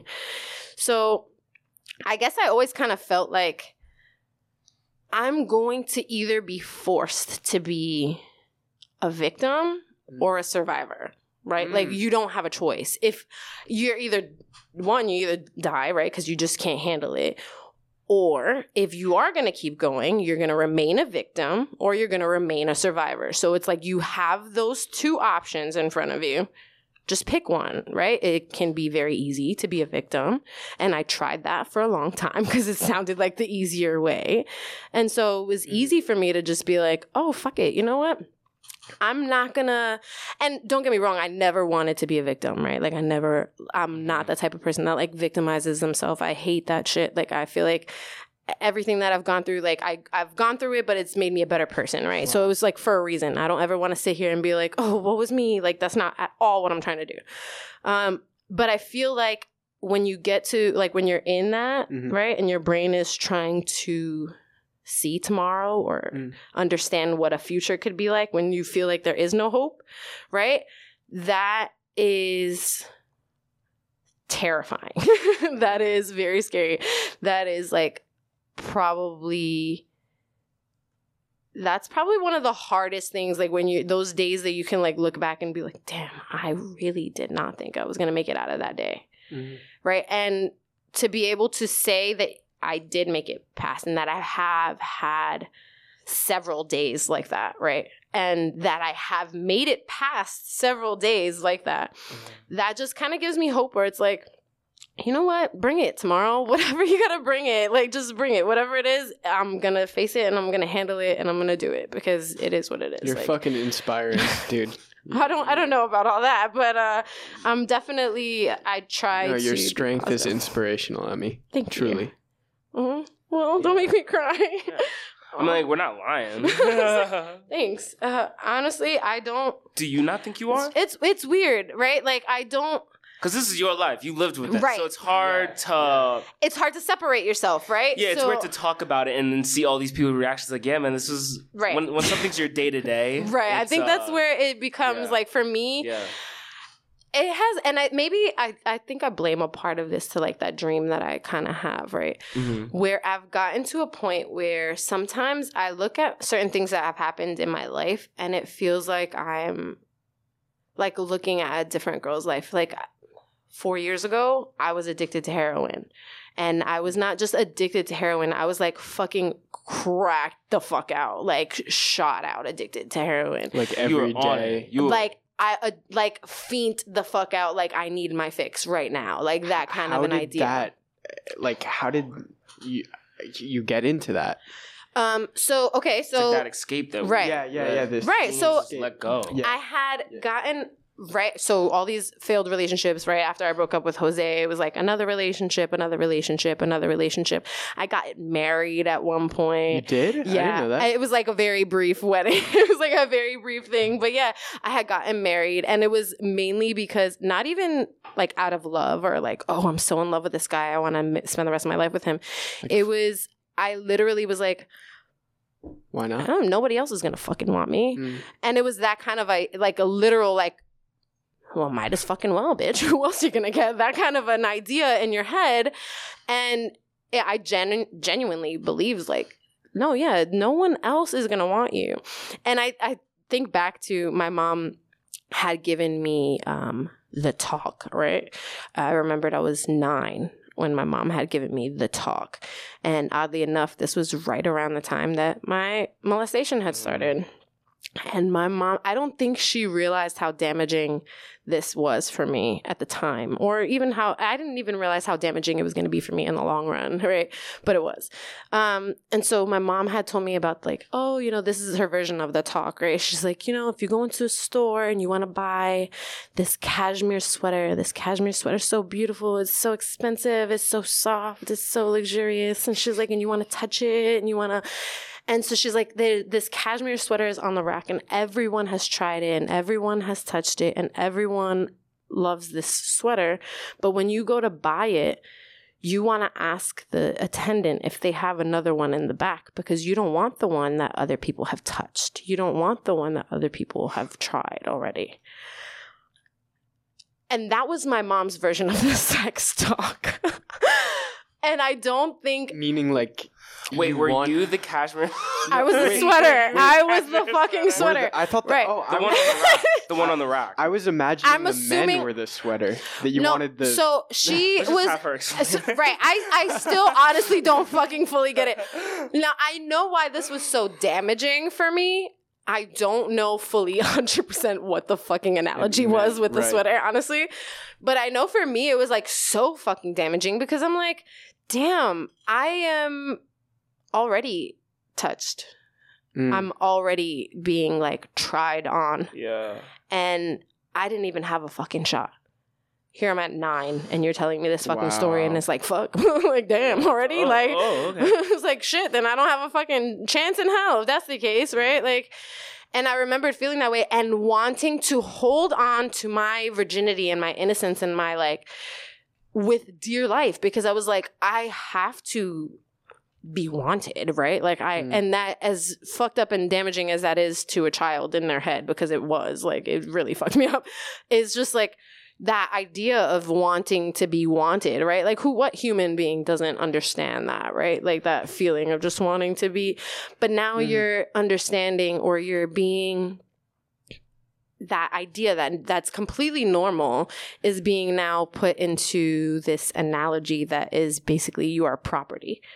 And not only are you property for someone to purchase, but you are property for someone to purchase and you're used property. You're in a thrift store. Nobody even fucking wants to purchase you. Like that kind of a damaged idea. And I know that that's probably not what she meant or even intended because I don't even think, you know, like she didn't know what was going on but that fucked with me. Like that's crazy for you to be 9 and like, damn, this is the first thing. Fuck, I'm done. So I'm a cashmere sweater. Right. And not even a good one. I'm the fucking cheap one in the back that nobody wants. Like, it was just, so it was just a lot. And that was damaging. That was really fucking, I don't even remember what the question was or how we got there, but yeah. I think we started with heroin and then we went to that, but. So yeah. And then with the man that you married, did you feel that with him? Did you feel that you were wanted with him? So or it was were you settling for that lifestyle? TTT.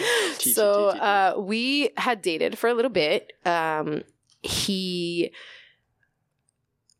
at first, it was like a rebellious thing. Like my family didn't want me to date him. My mom was like, it was like something really stupid. I was like maybe 20 when we started dating. Okay. Yeah. 2021. And so we started dating and I truly fully believe that he was supposed to be in my life for a reason. And he took me to church, right? And like invited me to his family's church, which I thought was really weird. But I liked it. And I ended up like spending a lot of time there. I ended up joining the church and like joining the drama ministry there. And that was where I started acting and like really actually getting on stage, because before that, even in high school and stuff like that, whenever I would want to audition for something or even be a part of it, my stepfather would flip the fuck out. He never wanted me to do anything like that or any kind of activities that required me to be away from home or out of his sight or around other people. Was like absolutely not. So yeah, that was definitely a no-go. And when I started going to this church with my ex, he took me there. So we had started going to church. It was great. It was lovely. Everything was fine. Then I felt like, I feel like the Lord is telling me we should not be together.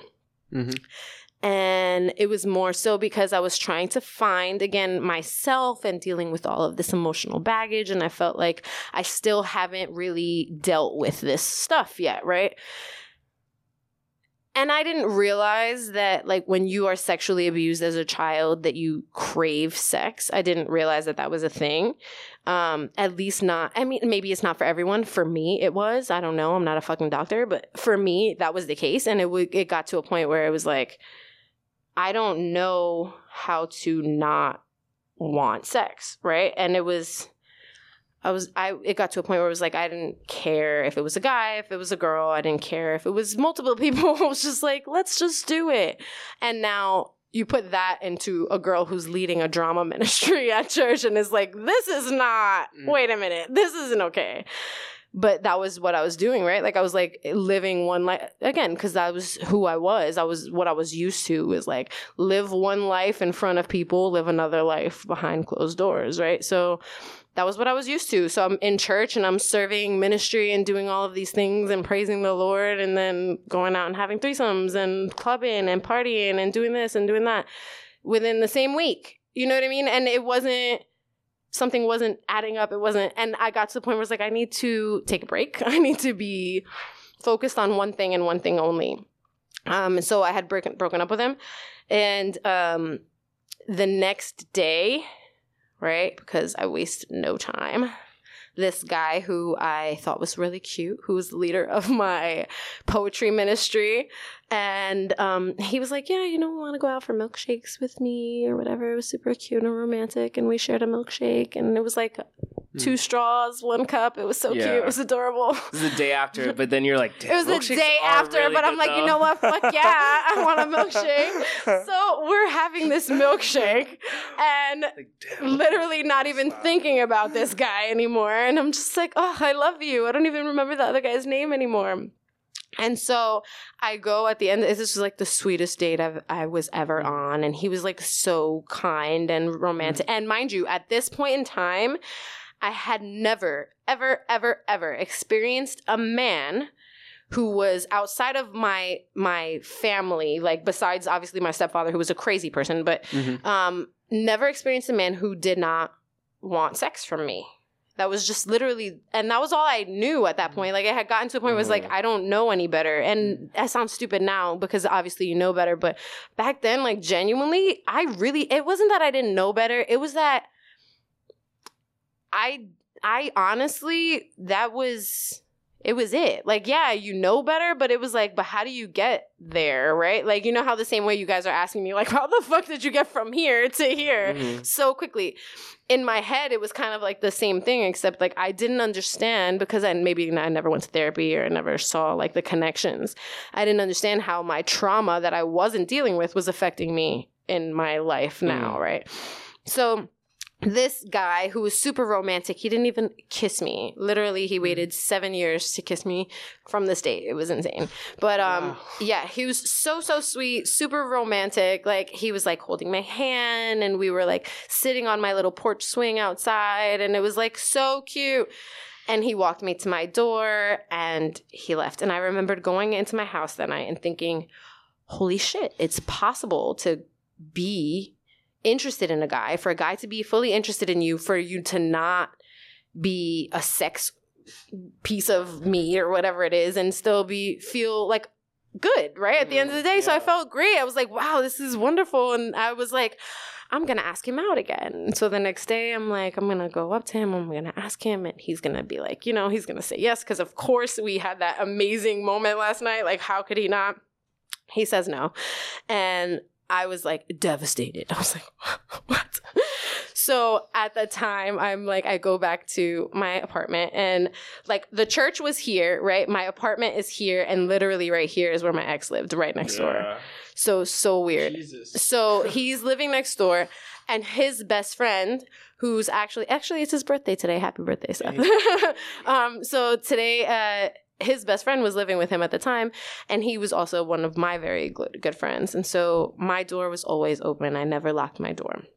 And he comes into my apartment and he sees me crying on my couch, and he's like, Em, what's going on? Like, blah, blah, blah. And I'm like, boys really fucking suck, And I'm like, terrible. I cry. It's so ugly. It's so bad.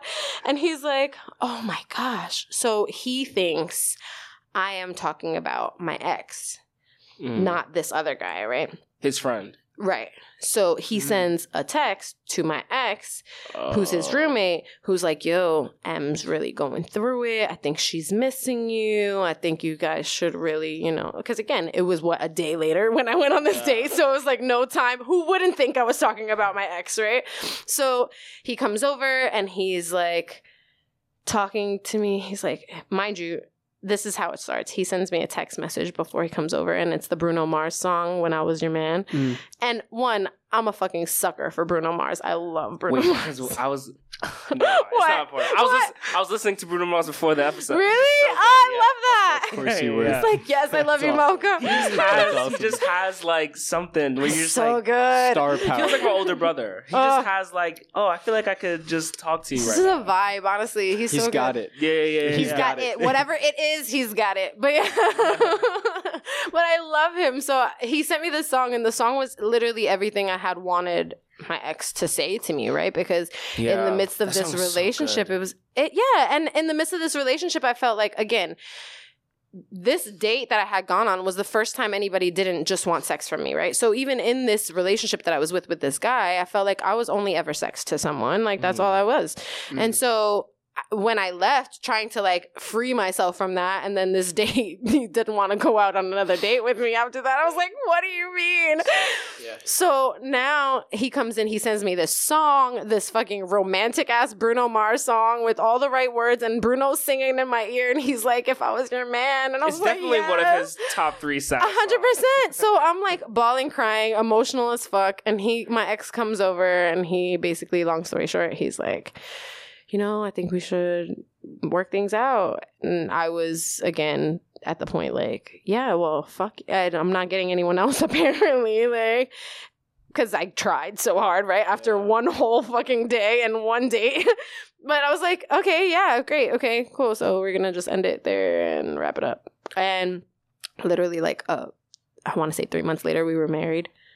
That was how fast it was. It was like, I am a reckless person. Let me just preface by saying that. How long were you married this entire fucking conversation hasn't said that. We were married for 2 years, I want to say. It was like 2 years. Yeah. So we were all together for, I want to say like 3, it was like 4 years altogether. Like 2 years before we were married, and then 2 years and married. And this was before or after your addiction? Before. This was all right before. In fact, I ended up leaving him with, I'm going to just call him Jay. But Jay is my ex who got me like into the whole drugs thing. He was working at a restaurant with me and my ex at the time. And yeah, my husband, right? So like my husband and I are working at this restaurant, and in comes Jay, and he's like the new guy, and I'm like, whoa, the new guy's kind of cute. And again, I'm still fucked up in the head, so I'm like, fuck it, whatever. So yeah, we decided to talk. We started talking. One thing led to another. I'm getting a divorce. And then he also had a girlfriend, mind you, because this was, of course, like, what shit show isn't a fully fucking shit show? So I'm like, yeah, so we're starting to date. Then his girlfriend, he goes to his girlfriend. He's like, well, I just need to be honest with you, which I appreciated. And he was like, I am in love with Emily and also you. So let's all be together. And I was like, okay, because I'm bi. So I was like, yeah, whatever, fuck it, like, fine. And she was like never into any girls or anything like that. So she was like, this is weird, but okay, we'll try it or whatever. So the 3 of us dated, and we're like a polyamorous relationship for a little bit. And then she started getting very jealous because of the fact that like we were friends. Like I grew up with my uncles, so I'm like, I'll play video games with you. Yeah, I don't give a fuck. Like, I'll sit here and watch stupid ass fucking videos or whatever it is. But she wasn't like, she's a very girly girl. She was not like into any of those things. So she started to get upset. She was like, I'm not gonna do this. I'm done. So she dipped on the relationship. It was a very ugly breakup, but the 2 of us stayed together, and we were just like, fuck it. As we were together, mind you, after this breakup was when I first found out that he was doing drugs, right? So after he broke up, where she left, and it was just the 2 of us, and she like ripped everything out the house. The house was destroyed. It was horrible. And she comes, he basically is like, oh, I'm so stressed out this day. And I'm like, why? Because obviously she took all his shit. And he's like, yeah, I could go for a bag right now. And I was like, a bag? Like, what the fuck does that even mean? And he's like, yeah, of dope. And I was like, it's not that bad of a fucking day, bro. Like, calm the fuck down. Mm-hmm. And I was just like, I didn't think he was serious. One, I didn't think it was like even that big of a deal. And then he started like going off and telling me about this situation and how like, oh, you know, they lie to you in the media and the news. They lie to you. It's basically just this drug. It's just illegal form of this drug, but it's the same thing. So just try it and blah, blah. And me being the dumbass that I was and naive and stupid and broken and fucking traumatized, I was like, yeah, sure, I'll do it. And I did it.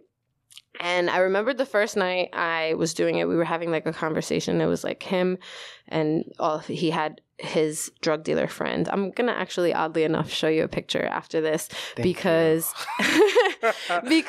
I sent the picture to Vincent, the director of Dog Food, the other day, because we were talking about how fantastic his casting was for this script and really how absolutely phenomenal it was.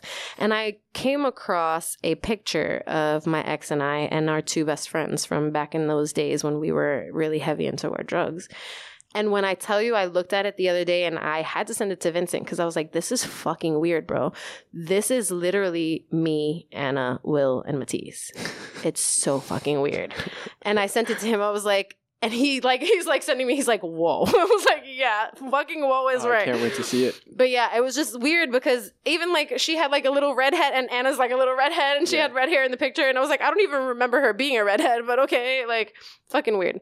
Anyways, so this night they're all, and I again had just come out of a church, like really heavy into church and stuff like that. So they would make fun of me all the time because they're like, oh, you're this Christian girl, like this good girl Christian, and God must be so proud of you. Like, here, take another fucking hit, like that kind of a deal, right?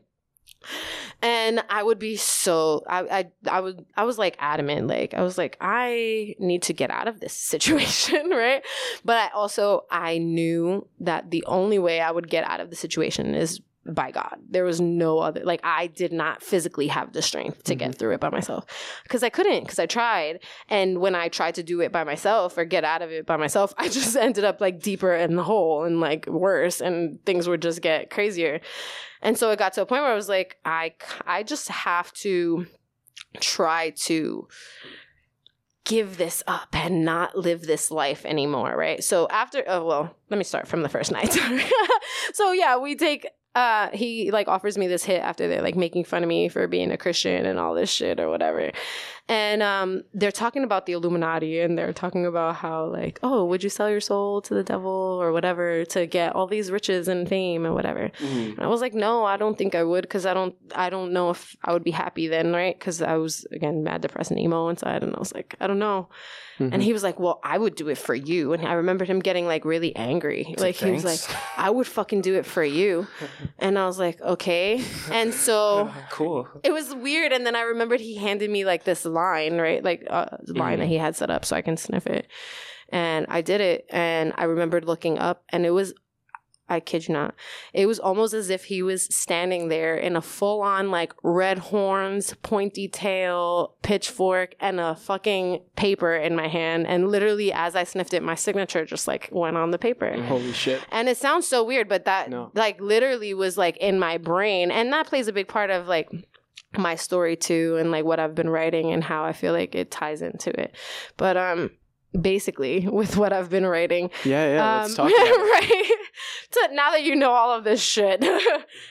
So yeah, basically this dream that I had throughout this experience that I had, I felt helped me really digest a lot of the stuff that I had been holding on to for a while. It also helped me understand a lot of who I am and how I am and why I am the way that I am. And accepting that and not necessarily seeing that as a bad thing and not necessarily seeing it as a crutch, right? And so I started writing because I felt like I had to with this dream.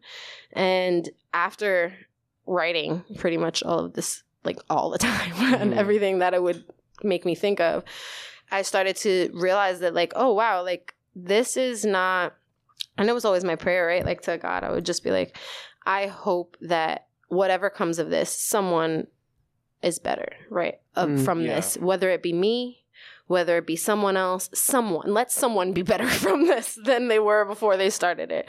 And I don't care if it might not be me. It might be someone else. I might not be better at all after this, but I'm okay if someone else is.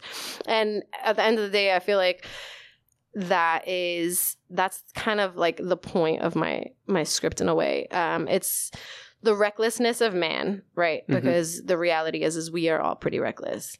And it's the reckless love of God. And it's to show how there's nothing that can stop the love of God. And I believe that fully. I don't know if you guys believe in God or if you like at all. And if you don't, that's fine too. Like, I'm not here to judge or anything. But the reality of the matter is that I believe that there is nothing, like literally nothing that can stop you or keep you from the love of God.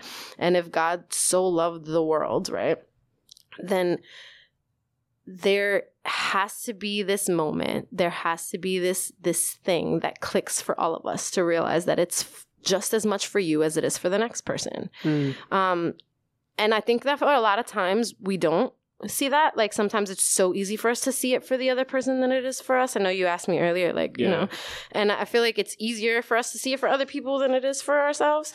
And I think that that's part of why I wanted to write this, because I feel like it's a story of this girl who goes into this drug addiction, and in the middle of an overdose, like, she has this fever dream, and this fever dream takes her to this magical, almost like a wonderland, if you will. And this wonderland, she gets lost, where she meets God in this wonderland, right? And she has a conversation with God, and she gets distracted and lost from him, and she ends up literally trapped in hell. And in the midst of her being trapped in hell, she also finds God. And she sees that it's a matter of, it doesn't matter where you are, right? One, hell, high water, it doesn't matter. He's going to be there with you. And also it's a matter of, like, in this, there's a scene, there's like this whole freaking thing at the end, basically, where it's kind of a moment where he tells her, like, if you want out of here, all you have to do is just, like, pick up the cross that you're on, and then tell your friends to do it too, because all of my friends are heathens, right? Like, it's not just, I didn't come for the good ones, right? Like, every single one of us that are here in hell, right? We're going to do this together. We're going to get out of here together. We're going to break out together. And so we start stacking up these crosses, which we're all, like, kind of stuck on in hell, right? And we start stacking them up, and it starts forming this ladder, and it's like this stairway to heaven, so to speak, and it lights up, and we climb up, and it's the symbolism is basically, like, my character in this show almost becomes the devil, right?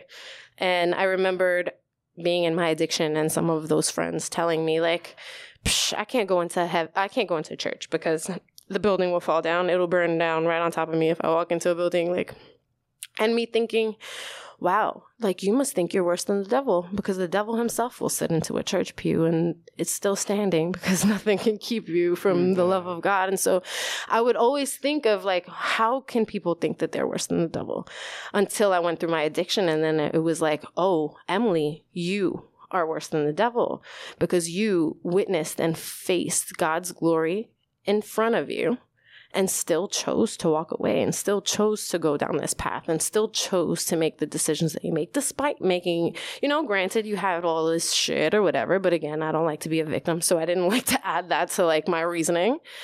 But yeah, it came down to, I was like, okay, so I have a choice, right? I'm going to either take all of this negative and turn it into a positive and say, oh no, even if I have to write my own way into heaven, even if I have to make a way for the devil himself, I'm going to make sure that every knee will bow and every tongue will confess that Jesus Christ is Lord. However you got to do it, right? Like, and I know that sounds drastic or maybe dramatic, but I feel like the idea that even in hell, right, even if you make your bed in hell, because I have, and I did, and I know that God is still there with you, and it doesn't change that. That alone, I feel like, is worth saying to someone. Someone needs to hear that. You know what I mean? I know I needed to hear that. I know how grateful I was for that random lady on the street that day, the insurance agent, who was like, you know, I know you don't see it, but God's got a bigger plan. Yeah. You know what I mean? And as much as it sounds like so cliche in the moment, right? Because I remember 18-year-old me being like, one, thank you, but also like, this bitch don't know nothing, right? Because she doesn't know what I'm going through, or she has no idea what I'm facing, or she has always thinking your problem is bigger, right? Or your giant is bigger than whatever. And then it comes down to realizing that we are all, right? Because everybody's always like, especially in like churches and stuff like that, everyone's always like holier than thou, and everyone wants to be better than someone else, or everyone's always trying to say that they're... It becomes a competition, right? Right. And it comes down to like, one, no, the reality is we're all trash, right? Like every single one of us is trash. Even on your best day, because we're never going to be perfect. We're never going to be, you know what I mean? And so it comes down to, if the only thing that I ever do on this planet is to tell people, not only do I love you despite all of the crap that you've been through and all of the stuff that you do or whatever, I love you anyway, right? Unconditionally. And that God loves you that same way. And to prove that, and to be able to tell them like, oh no, I know, I was there. I literally witnessed him like save me from the demons that were trying to eat my spirit, my entire being alive. Right. Like, and as it sounds so weird because Jeremy, who, I said his name. We'll probably cut that out, to be honest. We'll bleep it. That's so funny. Yikes. But yeah, he... No, yeah, I'll make sure we he he was the day we actually both got clean together. And I remembered it like it was yesterday. I was like, we had already gotten kicked out of our hotel. We were literally rock bottom, had no money, had no jobs, no nothing. And I called my mom, who had already kicked me out of the house for using drugs, right? And I called her and I was like, look, I don't have anywhere to go and I need somewhere to stay. And I'm with Jeremy. And sorry, no, yeah, it's like, damn, Jay. And she's like, so can you like let him, he's not gonna listen to this anyway. It's like, can you like help us out? And so she's like, yeah, definitely, for sure, come. Yeah. But she's like, but you not bringing that drug shit at my house. Like, you're gonna come here, you're gonna be clean, you're gonna do better. And so I was like, all right, cool. And at this point, I was already at the point where I was like, I'm done with this. Like, I need to be better, right? And I had this whole, like, I heard the song In My Blood for the first time by Shawn Mendes. I don't know if you've heard that song before. I love Shawn Mendes. He's so hot. Anyway, so there's like this song where he's saying, he's like, it is in my blood, right? And I heard it for the first time. Oh, that song. Yeah. And it literally is like, I heard it and I had this like religious experience in my head where it was so weird, but I saw literally myself in a bathroom, like doing all of these drugs and going in. And then I saw myself look in the mirror, but it wasn't me in the mirror. I saw like all of my siblings and everyone that I loved and all the kids that were coming after me doing the same thing, like walking in my footsteps, doing all of these drugs. And it was like horrible. It was like, fuck, this is not what I want at all. And I remembered when the chorus came in and it was like, it isn't in my blood. And literally in my brain, seeing Jesus knock down this like door in this bathroom that I'm in and like change the entire situation. And it was like, no, because it's not in my blood. That's not all of that, like doubt, all of this unforgiveness, all of this, these lies that you're telling yourself are not at all what I've covered you in. I've covered you in my blood. And that's what it is. And that's where I found my strength. And I remembered going to my mom's house and Jay and I were literally sitting there and I started listening to worship music and I'm like praying and I was like, God's going to get me through this. I know he's going to help me get clean. And I literally felt it. I was like, I'm going to get clean. I'm going to get sober. I'm not going back. And Jay was like, she's fucking crazy. She doesn't know what the fuck she's talking about. This bitch is nuts. And he was like mad, right? Like he was getting so mad that I'm like praying and I'm like worshiping and I was making all this noise in my house and he like slammed the door in my room. He was so mad. And I remembered I opened the door like very calmly and I was like, I don't know who you think you are, but in Jesus' name, you don't belong here. And I remembered I just kept praying. And Jay came back upstairs to the room and I remembered he sat down and I felt it at the same time he did. So this is why I know it was real. And when you're like withdrawing from heroin, it literally feels like if you have like demons trying to crawl out of your skin and they're like scratching at you and like trying to literally eat your way through. It's not fun. It's very painful, but it also sucks. And I remembered literally at the same time, Jay looked at me and he goes, I can feel the demons leaving my body. And it was like, I could feel them at the same, like almost like this like peace, like this calm, right? And right before that, he was pissed and he was mad and he was like flipping out and leaving it. And it wasn't until I was like, you don't belong here in Jesus' name, that he came back in the room and he just laid there and he just looked at me. And it was like this really sincere like moment of like clarity. And he was like, I can literally feel the demons leaving me. And I felt it too. And it was like, okay, good. And I never looked back from that day on. I've been clean. So it was like, wow. Praise God. Do you think about being a mother at all? Ever? Yeah. I don't know. I just have my nephew who I'm like obsessed with him. I tell my sister I'm his stepson. He's my stepson all the time. But no, I don't know. Maybe in the right relationship, maybe. I don't know. I don't want to get myself caught up in things that I'm not positive will happen, because I don't even have a relationship, let alone like be thinking of, you know what I mean? Because then I'll be all sad and be like, I want a baby so bad. And I don't want to do that. I want to have, if I do ever have a kid, I want it to be with someone I love, and because we were ready for it and wanted that. And I don't want my kid to feel like me, where my mom, like, I ask her and she's like, oh, you were in an accident. I'm like, oh, fuck, that's so devastating for me. Like, I don't want to hear that. Yeah. And then, and in your writing, would you say that now, earlier in the show, you said you felt discouraged a little bit with writing because it was always something that you did for yourself, writing for yourself. Yeah. And then when you came across the idea of writing for other people and communicating for that, you didn't feel as connected with it anymore. Yeah. Do you still feel the same as we sit here with your 32-year-old self? I don't That seems so honestly, weird. I know, right? I don't know. It's weird because when I read, like, now, right, it has gotten to the point with my writing where I can write something and, like, I'll go back in, like, a day or, like, an hour to go back and edit it or to just, like, reread it. Yeah. And I'm like, who the fuck wrote this? And it kind of, I attribute that to, honestly, it's all in God's hands. But also, like, for me, mentally, I feel like I was always trying to find, like, myself in my writing. And I think that now I'm at this point where it's like I've found myself. At least I feel, not in any way, shape, or form that I have arrived, right? No. But more so, like, I feel comfortable with the person that I am today, where I couldn't say that a couple of years ago. I couldn't say that last year. You know what I mean? So it's definitely to the point where I feel now more at ease as far as, like, my writing, I think, has the ability to... No. My writing has healed me. And so I know that there is healing power in my writing because it has helped to heal me, right?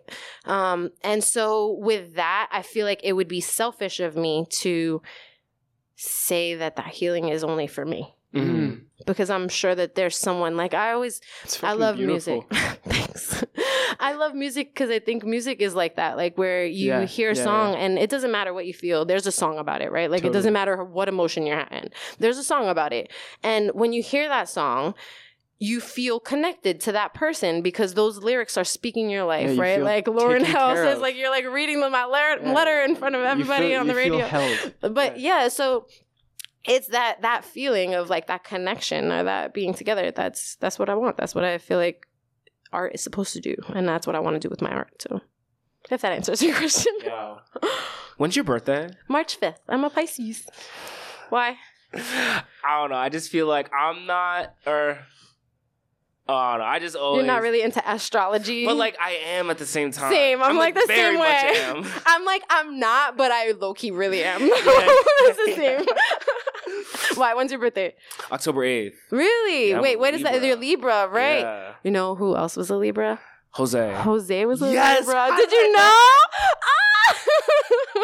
I feel it. I feel his birthday's October 18th, actually. I knew it was so close to you. That's so funny. It's like 10 days after you. Star brothers. Astro brothers. It's like, we were meant to be here today. Yeah. I love this. Completely. Thank you guys for having me, honestly. Of course, I honestly was super nervous before. I honestly, and it's so funny because we talked about this earlier in the episode of how annoying it is to put people in a box and to categorize and have that be the end all be all for human souls that are obviously always evolving. But throughout this interview, I'm like, man, I don't even know what to think about. Like, you're otherworldly, just like... Oh my gosh, thank you. No, how to... Fucking soul warrior is what comes to mind. Wait. No, can I tell you? Yeah, warrior is a good word. Low-key, warrior is the title of my script. No way. Yeah. I did not know that. I know, guys. That's so weird. Like, which is why I'm like, whoa, that's so weird. I'm just totally like unfazed right now. He's like, yeah, of course it is. Oh, fucking course it is. Honestly, it's weird because you think of yourself as one. It's not, right? Like, I wouldn't. At all. Wow. Every mascot for every school I have ever attended since elementary school has been a warrior. Every single school. And I've been to 2 different colleges and they were both the warriors and my high school and my elementary school. And it's like weird. It's just so weird. And it wouldn't be like, I don't think that I am. Like, I really wouldn't. I do like to say, like, my favorite Bible verse is, like, I can do all things through Christ who gives me strength, right? Yeah. And love that. I don't know if you're familiar at all with the Bible, but, like, right before that verse, he's talking about, like, some bad shit, right? Like, so he's like, but even if when they're good, I can handle that. And when they're bad, I can handle that because I can do all things, right? And so that alone is just, like, that's my motivation. I think that for me, that's like, that's it, right? Like good, the bad, like whatever it is. If I can do it, I'm going to do it because that's why I'm here. Like, yeah. To me, and that's as much as I can. With your story. Yeah. And I feel like maybe this is the way God made me for a reason. I don't know if I wasn't like this all the time. I was like really quiet and shy growing up and didn't really talk. But again, it's like weird to see when you feel comfortable, I guess, in yourself, or once you like get to that point where it's like you stop giving a fuck, or you stop trying to put yourself in all these boxes, or you stop trying to, and you're just like, you know what? It come what may, right? Like whatever it is, whatever happens, it's going to happen for a reason. I don't believe in coincidences. I think things happen for a reason, right? So like the fact that I literally never acted before in anything and then I was listening to The Last 5 Years, which is awesome. I love that musical. It's so great. Shout out Jason Robert Brown. It really is. Love Jason Robert Brown. So I'm like listening to it. Musical. And there's a part where Jeremy Jordan is like, I got you the latest copy of Backstage, and there's a part for you on every page, right? And part of me was like, I want to be that girl. Like, I want to be Kathy. And you so fucking did it. Like, honestly, so I literally that day, right? I started a Backstage page, and I'm like, all right, fuck it, I did it. Yeah. Found dog food, and when I tell you, I thought it was a scam, right? Up until, and I told everybody this on set too. I literally thought I was gonna get sex trafficked until the moment, like I saw there were actual cameras, and I was like, oh wait, this is real. The first day of film. Right, because the call thing was like, okay, we're looking for girls who could run an OnlyFans page, or like that was the description. Like, it was literally like the character is an OnlyFans page. She has an OnlyFans and she likes to sell her body for sex and drugs. And I was like, I've been there. I can do that. I can totally do that. So I was like, yeah, sure. Vincent's a genius. This guy. But yeah, it was found the people. One, he really did. And once I show you this picture too, you're going to be like fucking dumbfounded. You're going to be like, well, that's really weird. Because again, he didn't know me from a hole in the wall. He didn't know my story at all. Mm-hmm. He reached out and I saw this like thing, right? And I remember telling my mom when I saw the description, and I was like, whoa. I saw this ad on Backstage, and there's literally this movie that's being made that sounds really close to my life, right? It sounds really weird. And part of me wants to do it. And she's like, fuck it, just try it. Like, go for it, whatever. What do you have to lose? Yeah. And so I did it. He emails me back and he's like, oh yeah, no, I think you would be great for this role. I want you to try, and I'm going to send you some sides, and I want you to. And I didn't think anyone would even take me serious because I literally didn't. I had like one picture, I think, in my profile, and it literally has. Sorry. The picture that I have literally is like this t-shirt that I have with a chocolate ice cream cone taking a dump and reading a newspaper. Love it. It's literally on my t-shirt, and that was the picture in my profile picture for my backstage pass that Vincent was like, she's the one. That's the one we're gonna use. Spunk. You just got spunk. Yeah, and I had pink hair too, so I think that was it. Spades. It was like, I think Abby she picked me because of the pink hair. She was like, we want her. But yeah, other than that, I was like, this is weird. I don't know how this is gonna work. And I showed up and I fell in love with every single one of them. They were awesome, amazing. So yeah, and you would do it again? 100%. Yeah, I would live with them if I could. All of them, they were so great. Oh, but like you would act. Oh again. yeah, no, 100%. Oh yeah. He's like, wait, what? Then you will. It's like, yeah, no, I definitely hope. I mean, hopefully, right? Like that's the goal. Yeah, but like, I don't know. I think.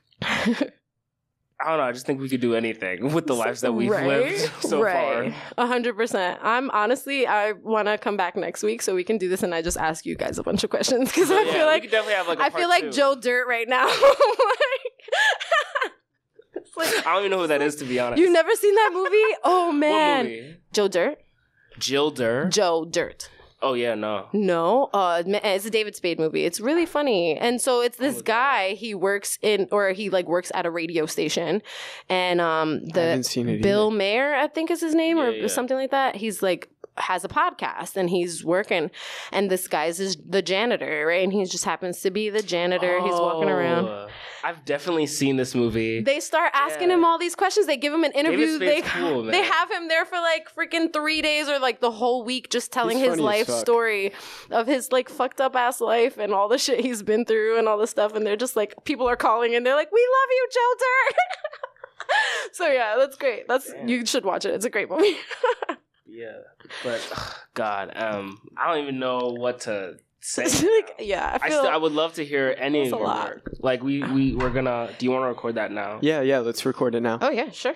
Oh shit, I probably should have been looking for one. Oh yeah, it's cool. So what I'm gonna do is I'm gonna read the prologue, which is basically the dream. It's a description of the dream, right? And remind us and everybody who's listening of the type of show this is, because we talked about it before. But sure. So this is a piece or a snippet of Warrior, which is a script that I am working on, which tells the story of a drug-addicted woman and this fever dream that she goes through for redemption.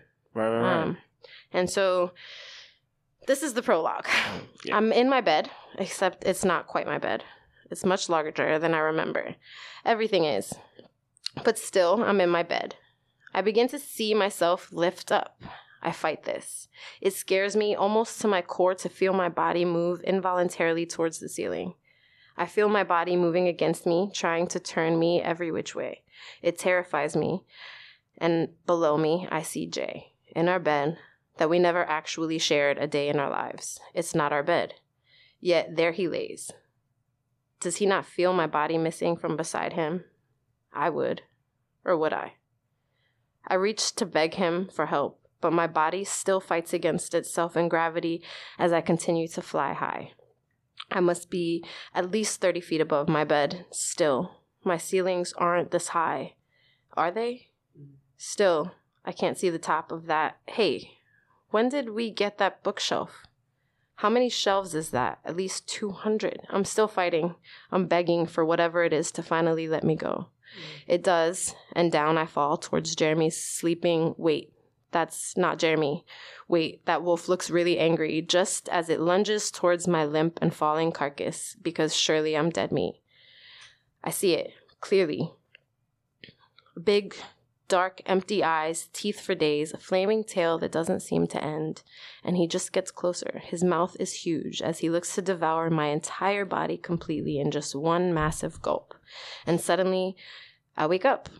And it's like, I get it. I see everything so clearly. All the problems had solutions. All the mysteries finally unveiled before me. I got it. Except I didn't. And with that, I love you. I love you guys. Thank you for having me. Of course, yeah. Yay, I'm so glad I did this. I was really nervous to come today. Why? I was super nervous, honestly. I mean, it's like crippling fear and anxiety. About your truth, and when you do, it's. I think it's like it doesn't always go well, right? And also, like, I'm trying to do this thing now where if I think it's going to make me happy, like do it, right? Like despite all of the questions and the fear and all the doubt that like you have with it, just do it. So like I did that with dog food because I was really nervous with that. Like as crazy as that sounds, like even I was sending my mom like the location before I pulled into the parking lot, like, okay, I'm here. If I don't text you in 5 minutes, like 5 yeah, 100%. And my mom was even like, when I got back, she was like, no, I thought you were really scared because you were being weird because you never do that.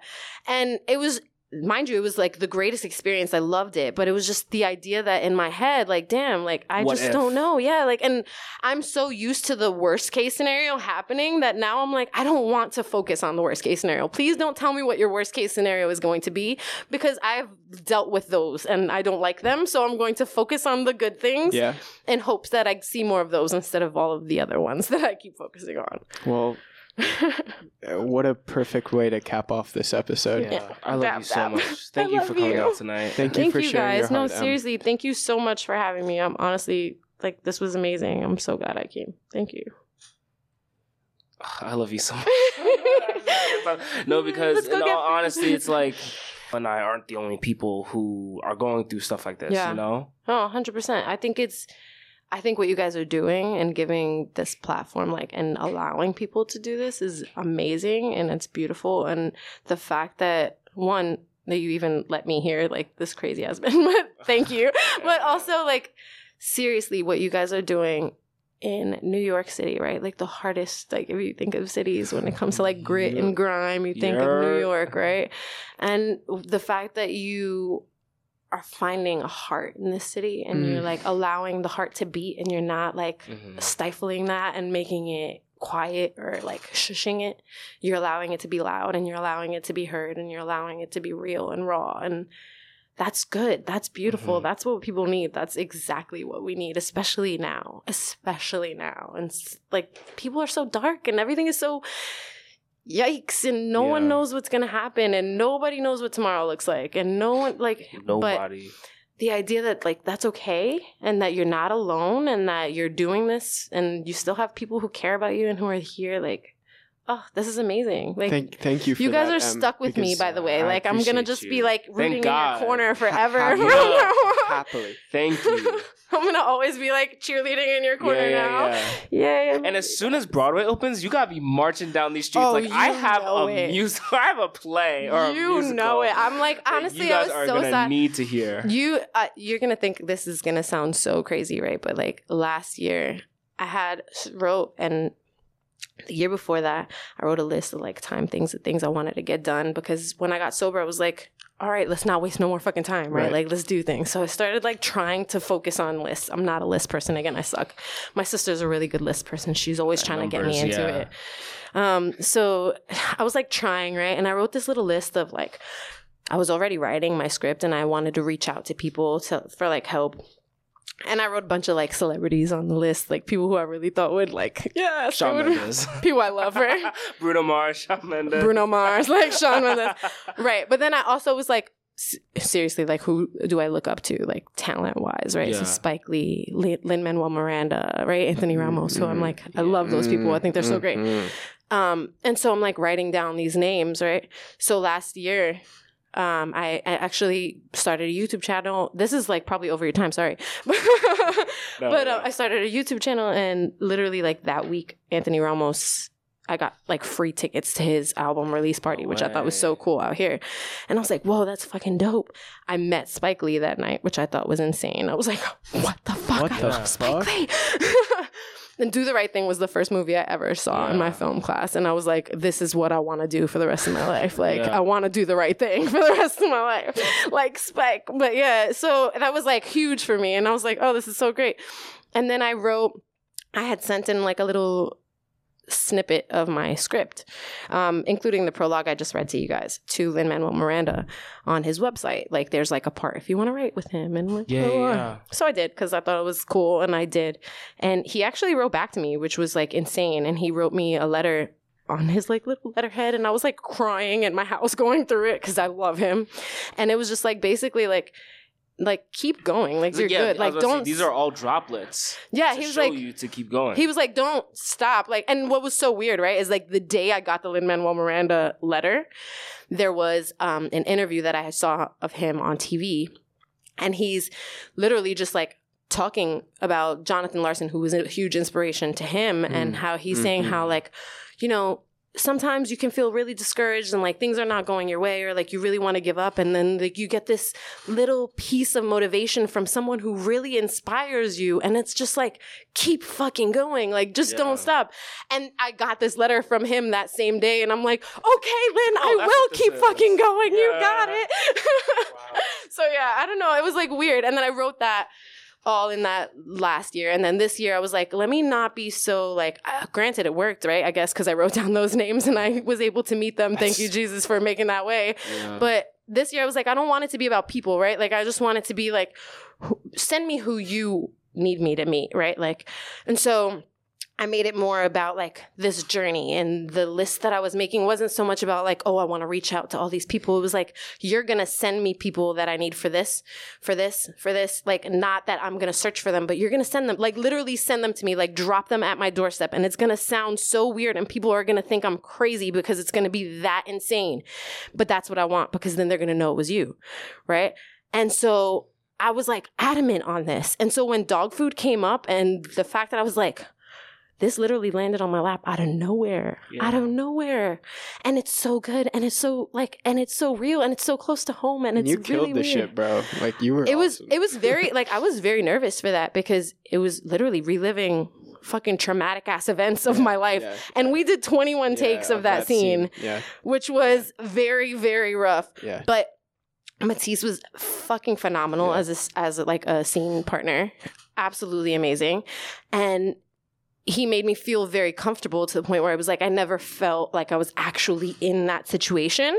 Right. I just felt like I was good enough to be able to act in this situation. Mm-hmm. Right. So if you're wondering, it was a rape scene, yes. So in that scene, I thought it was going to be very, really scary and like traumatic. And my mom was like nervous for me to do it. And like before, she was like, are you sure? Like, this is a lot. When she heard the script, she was like, what? You're going to be doing this? And I was like, I kind of feel like I have to, because I did it before without any cameras on, without anyone knowing. And it hurt. And it was painful. And it took me down a really bad path. And maybe now, if I can do it, even though it's not real, pretend and put it in front of a camera, someone else will see it, and it'll stop them from going down the same path, you know? That's fucking acting. That's the only thing we can help with writing, with acting, with directing, that we tell these stories for somebody to stick right? to the like wall someone hear it. Yeah. But even if it's one person, you know? Right, 100%. And I think that's what I think sometimes we get so caught up in the numbers, and we get so caught up in like the bigness of it. Because the culture makes it so. Right, 100%. Right. Like, you need it to survive, right? So you have to need money. But I don't ever want to get to the point where I lose my art. You're selling it. Right. Like, I don't want to sell. You're selling And yourself. I think that's a part of like why I'm so like protective of my work, because it is very personal and it is very like close to home, and I never want to feel like I'm selling.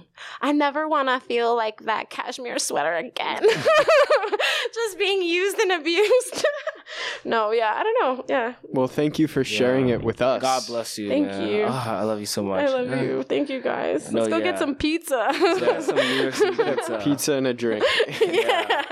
But yeah, guys, so that's our episode of Through the Mic. We hope you enjoyed, and catch you for the next one. Yeah. We have an Instagram now. Yes, We're trying to be better at promoting our show. It's at the Mic Pod on Instagram. That's at the Mic Pod. Yeah, so go check it out for new updates and all that jazz. But until then, here at Gotham Studios, my name is Malcolm. I'm Will. And I'm Emmy. Yeah. Peace and love, y'all. Love y'all. Peace.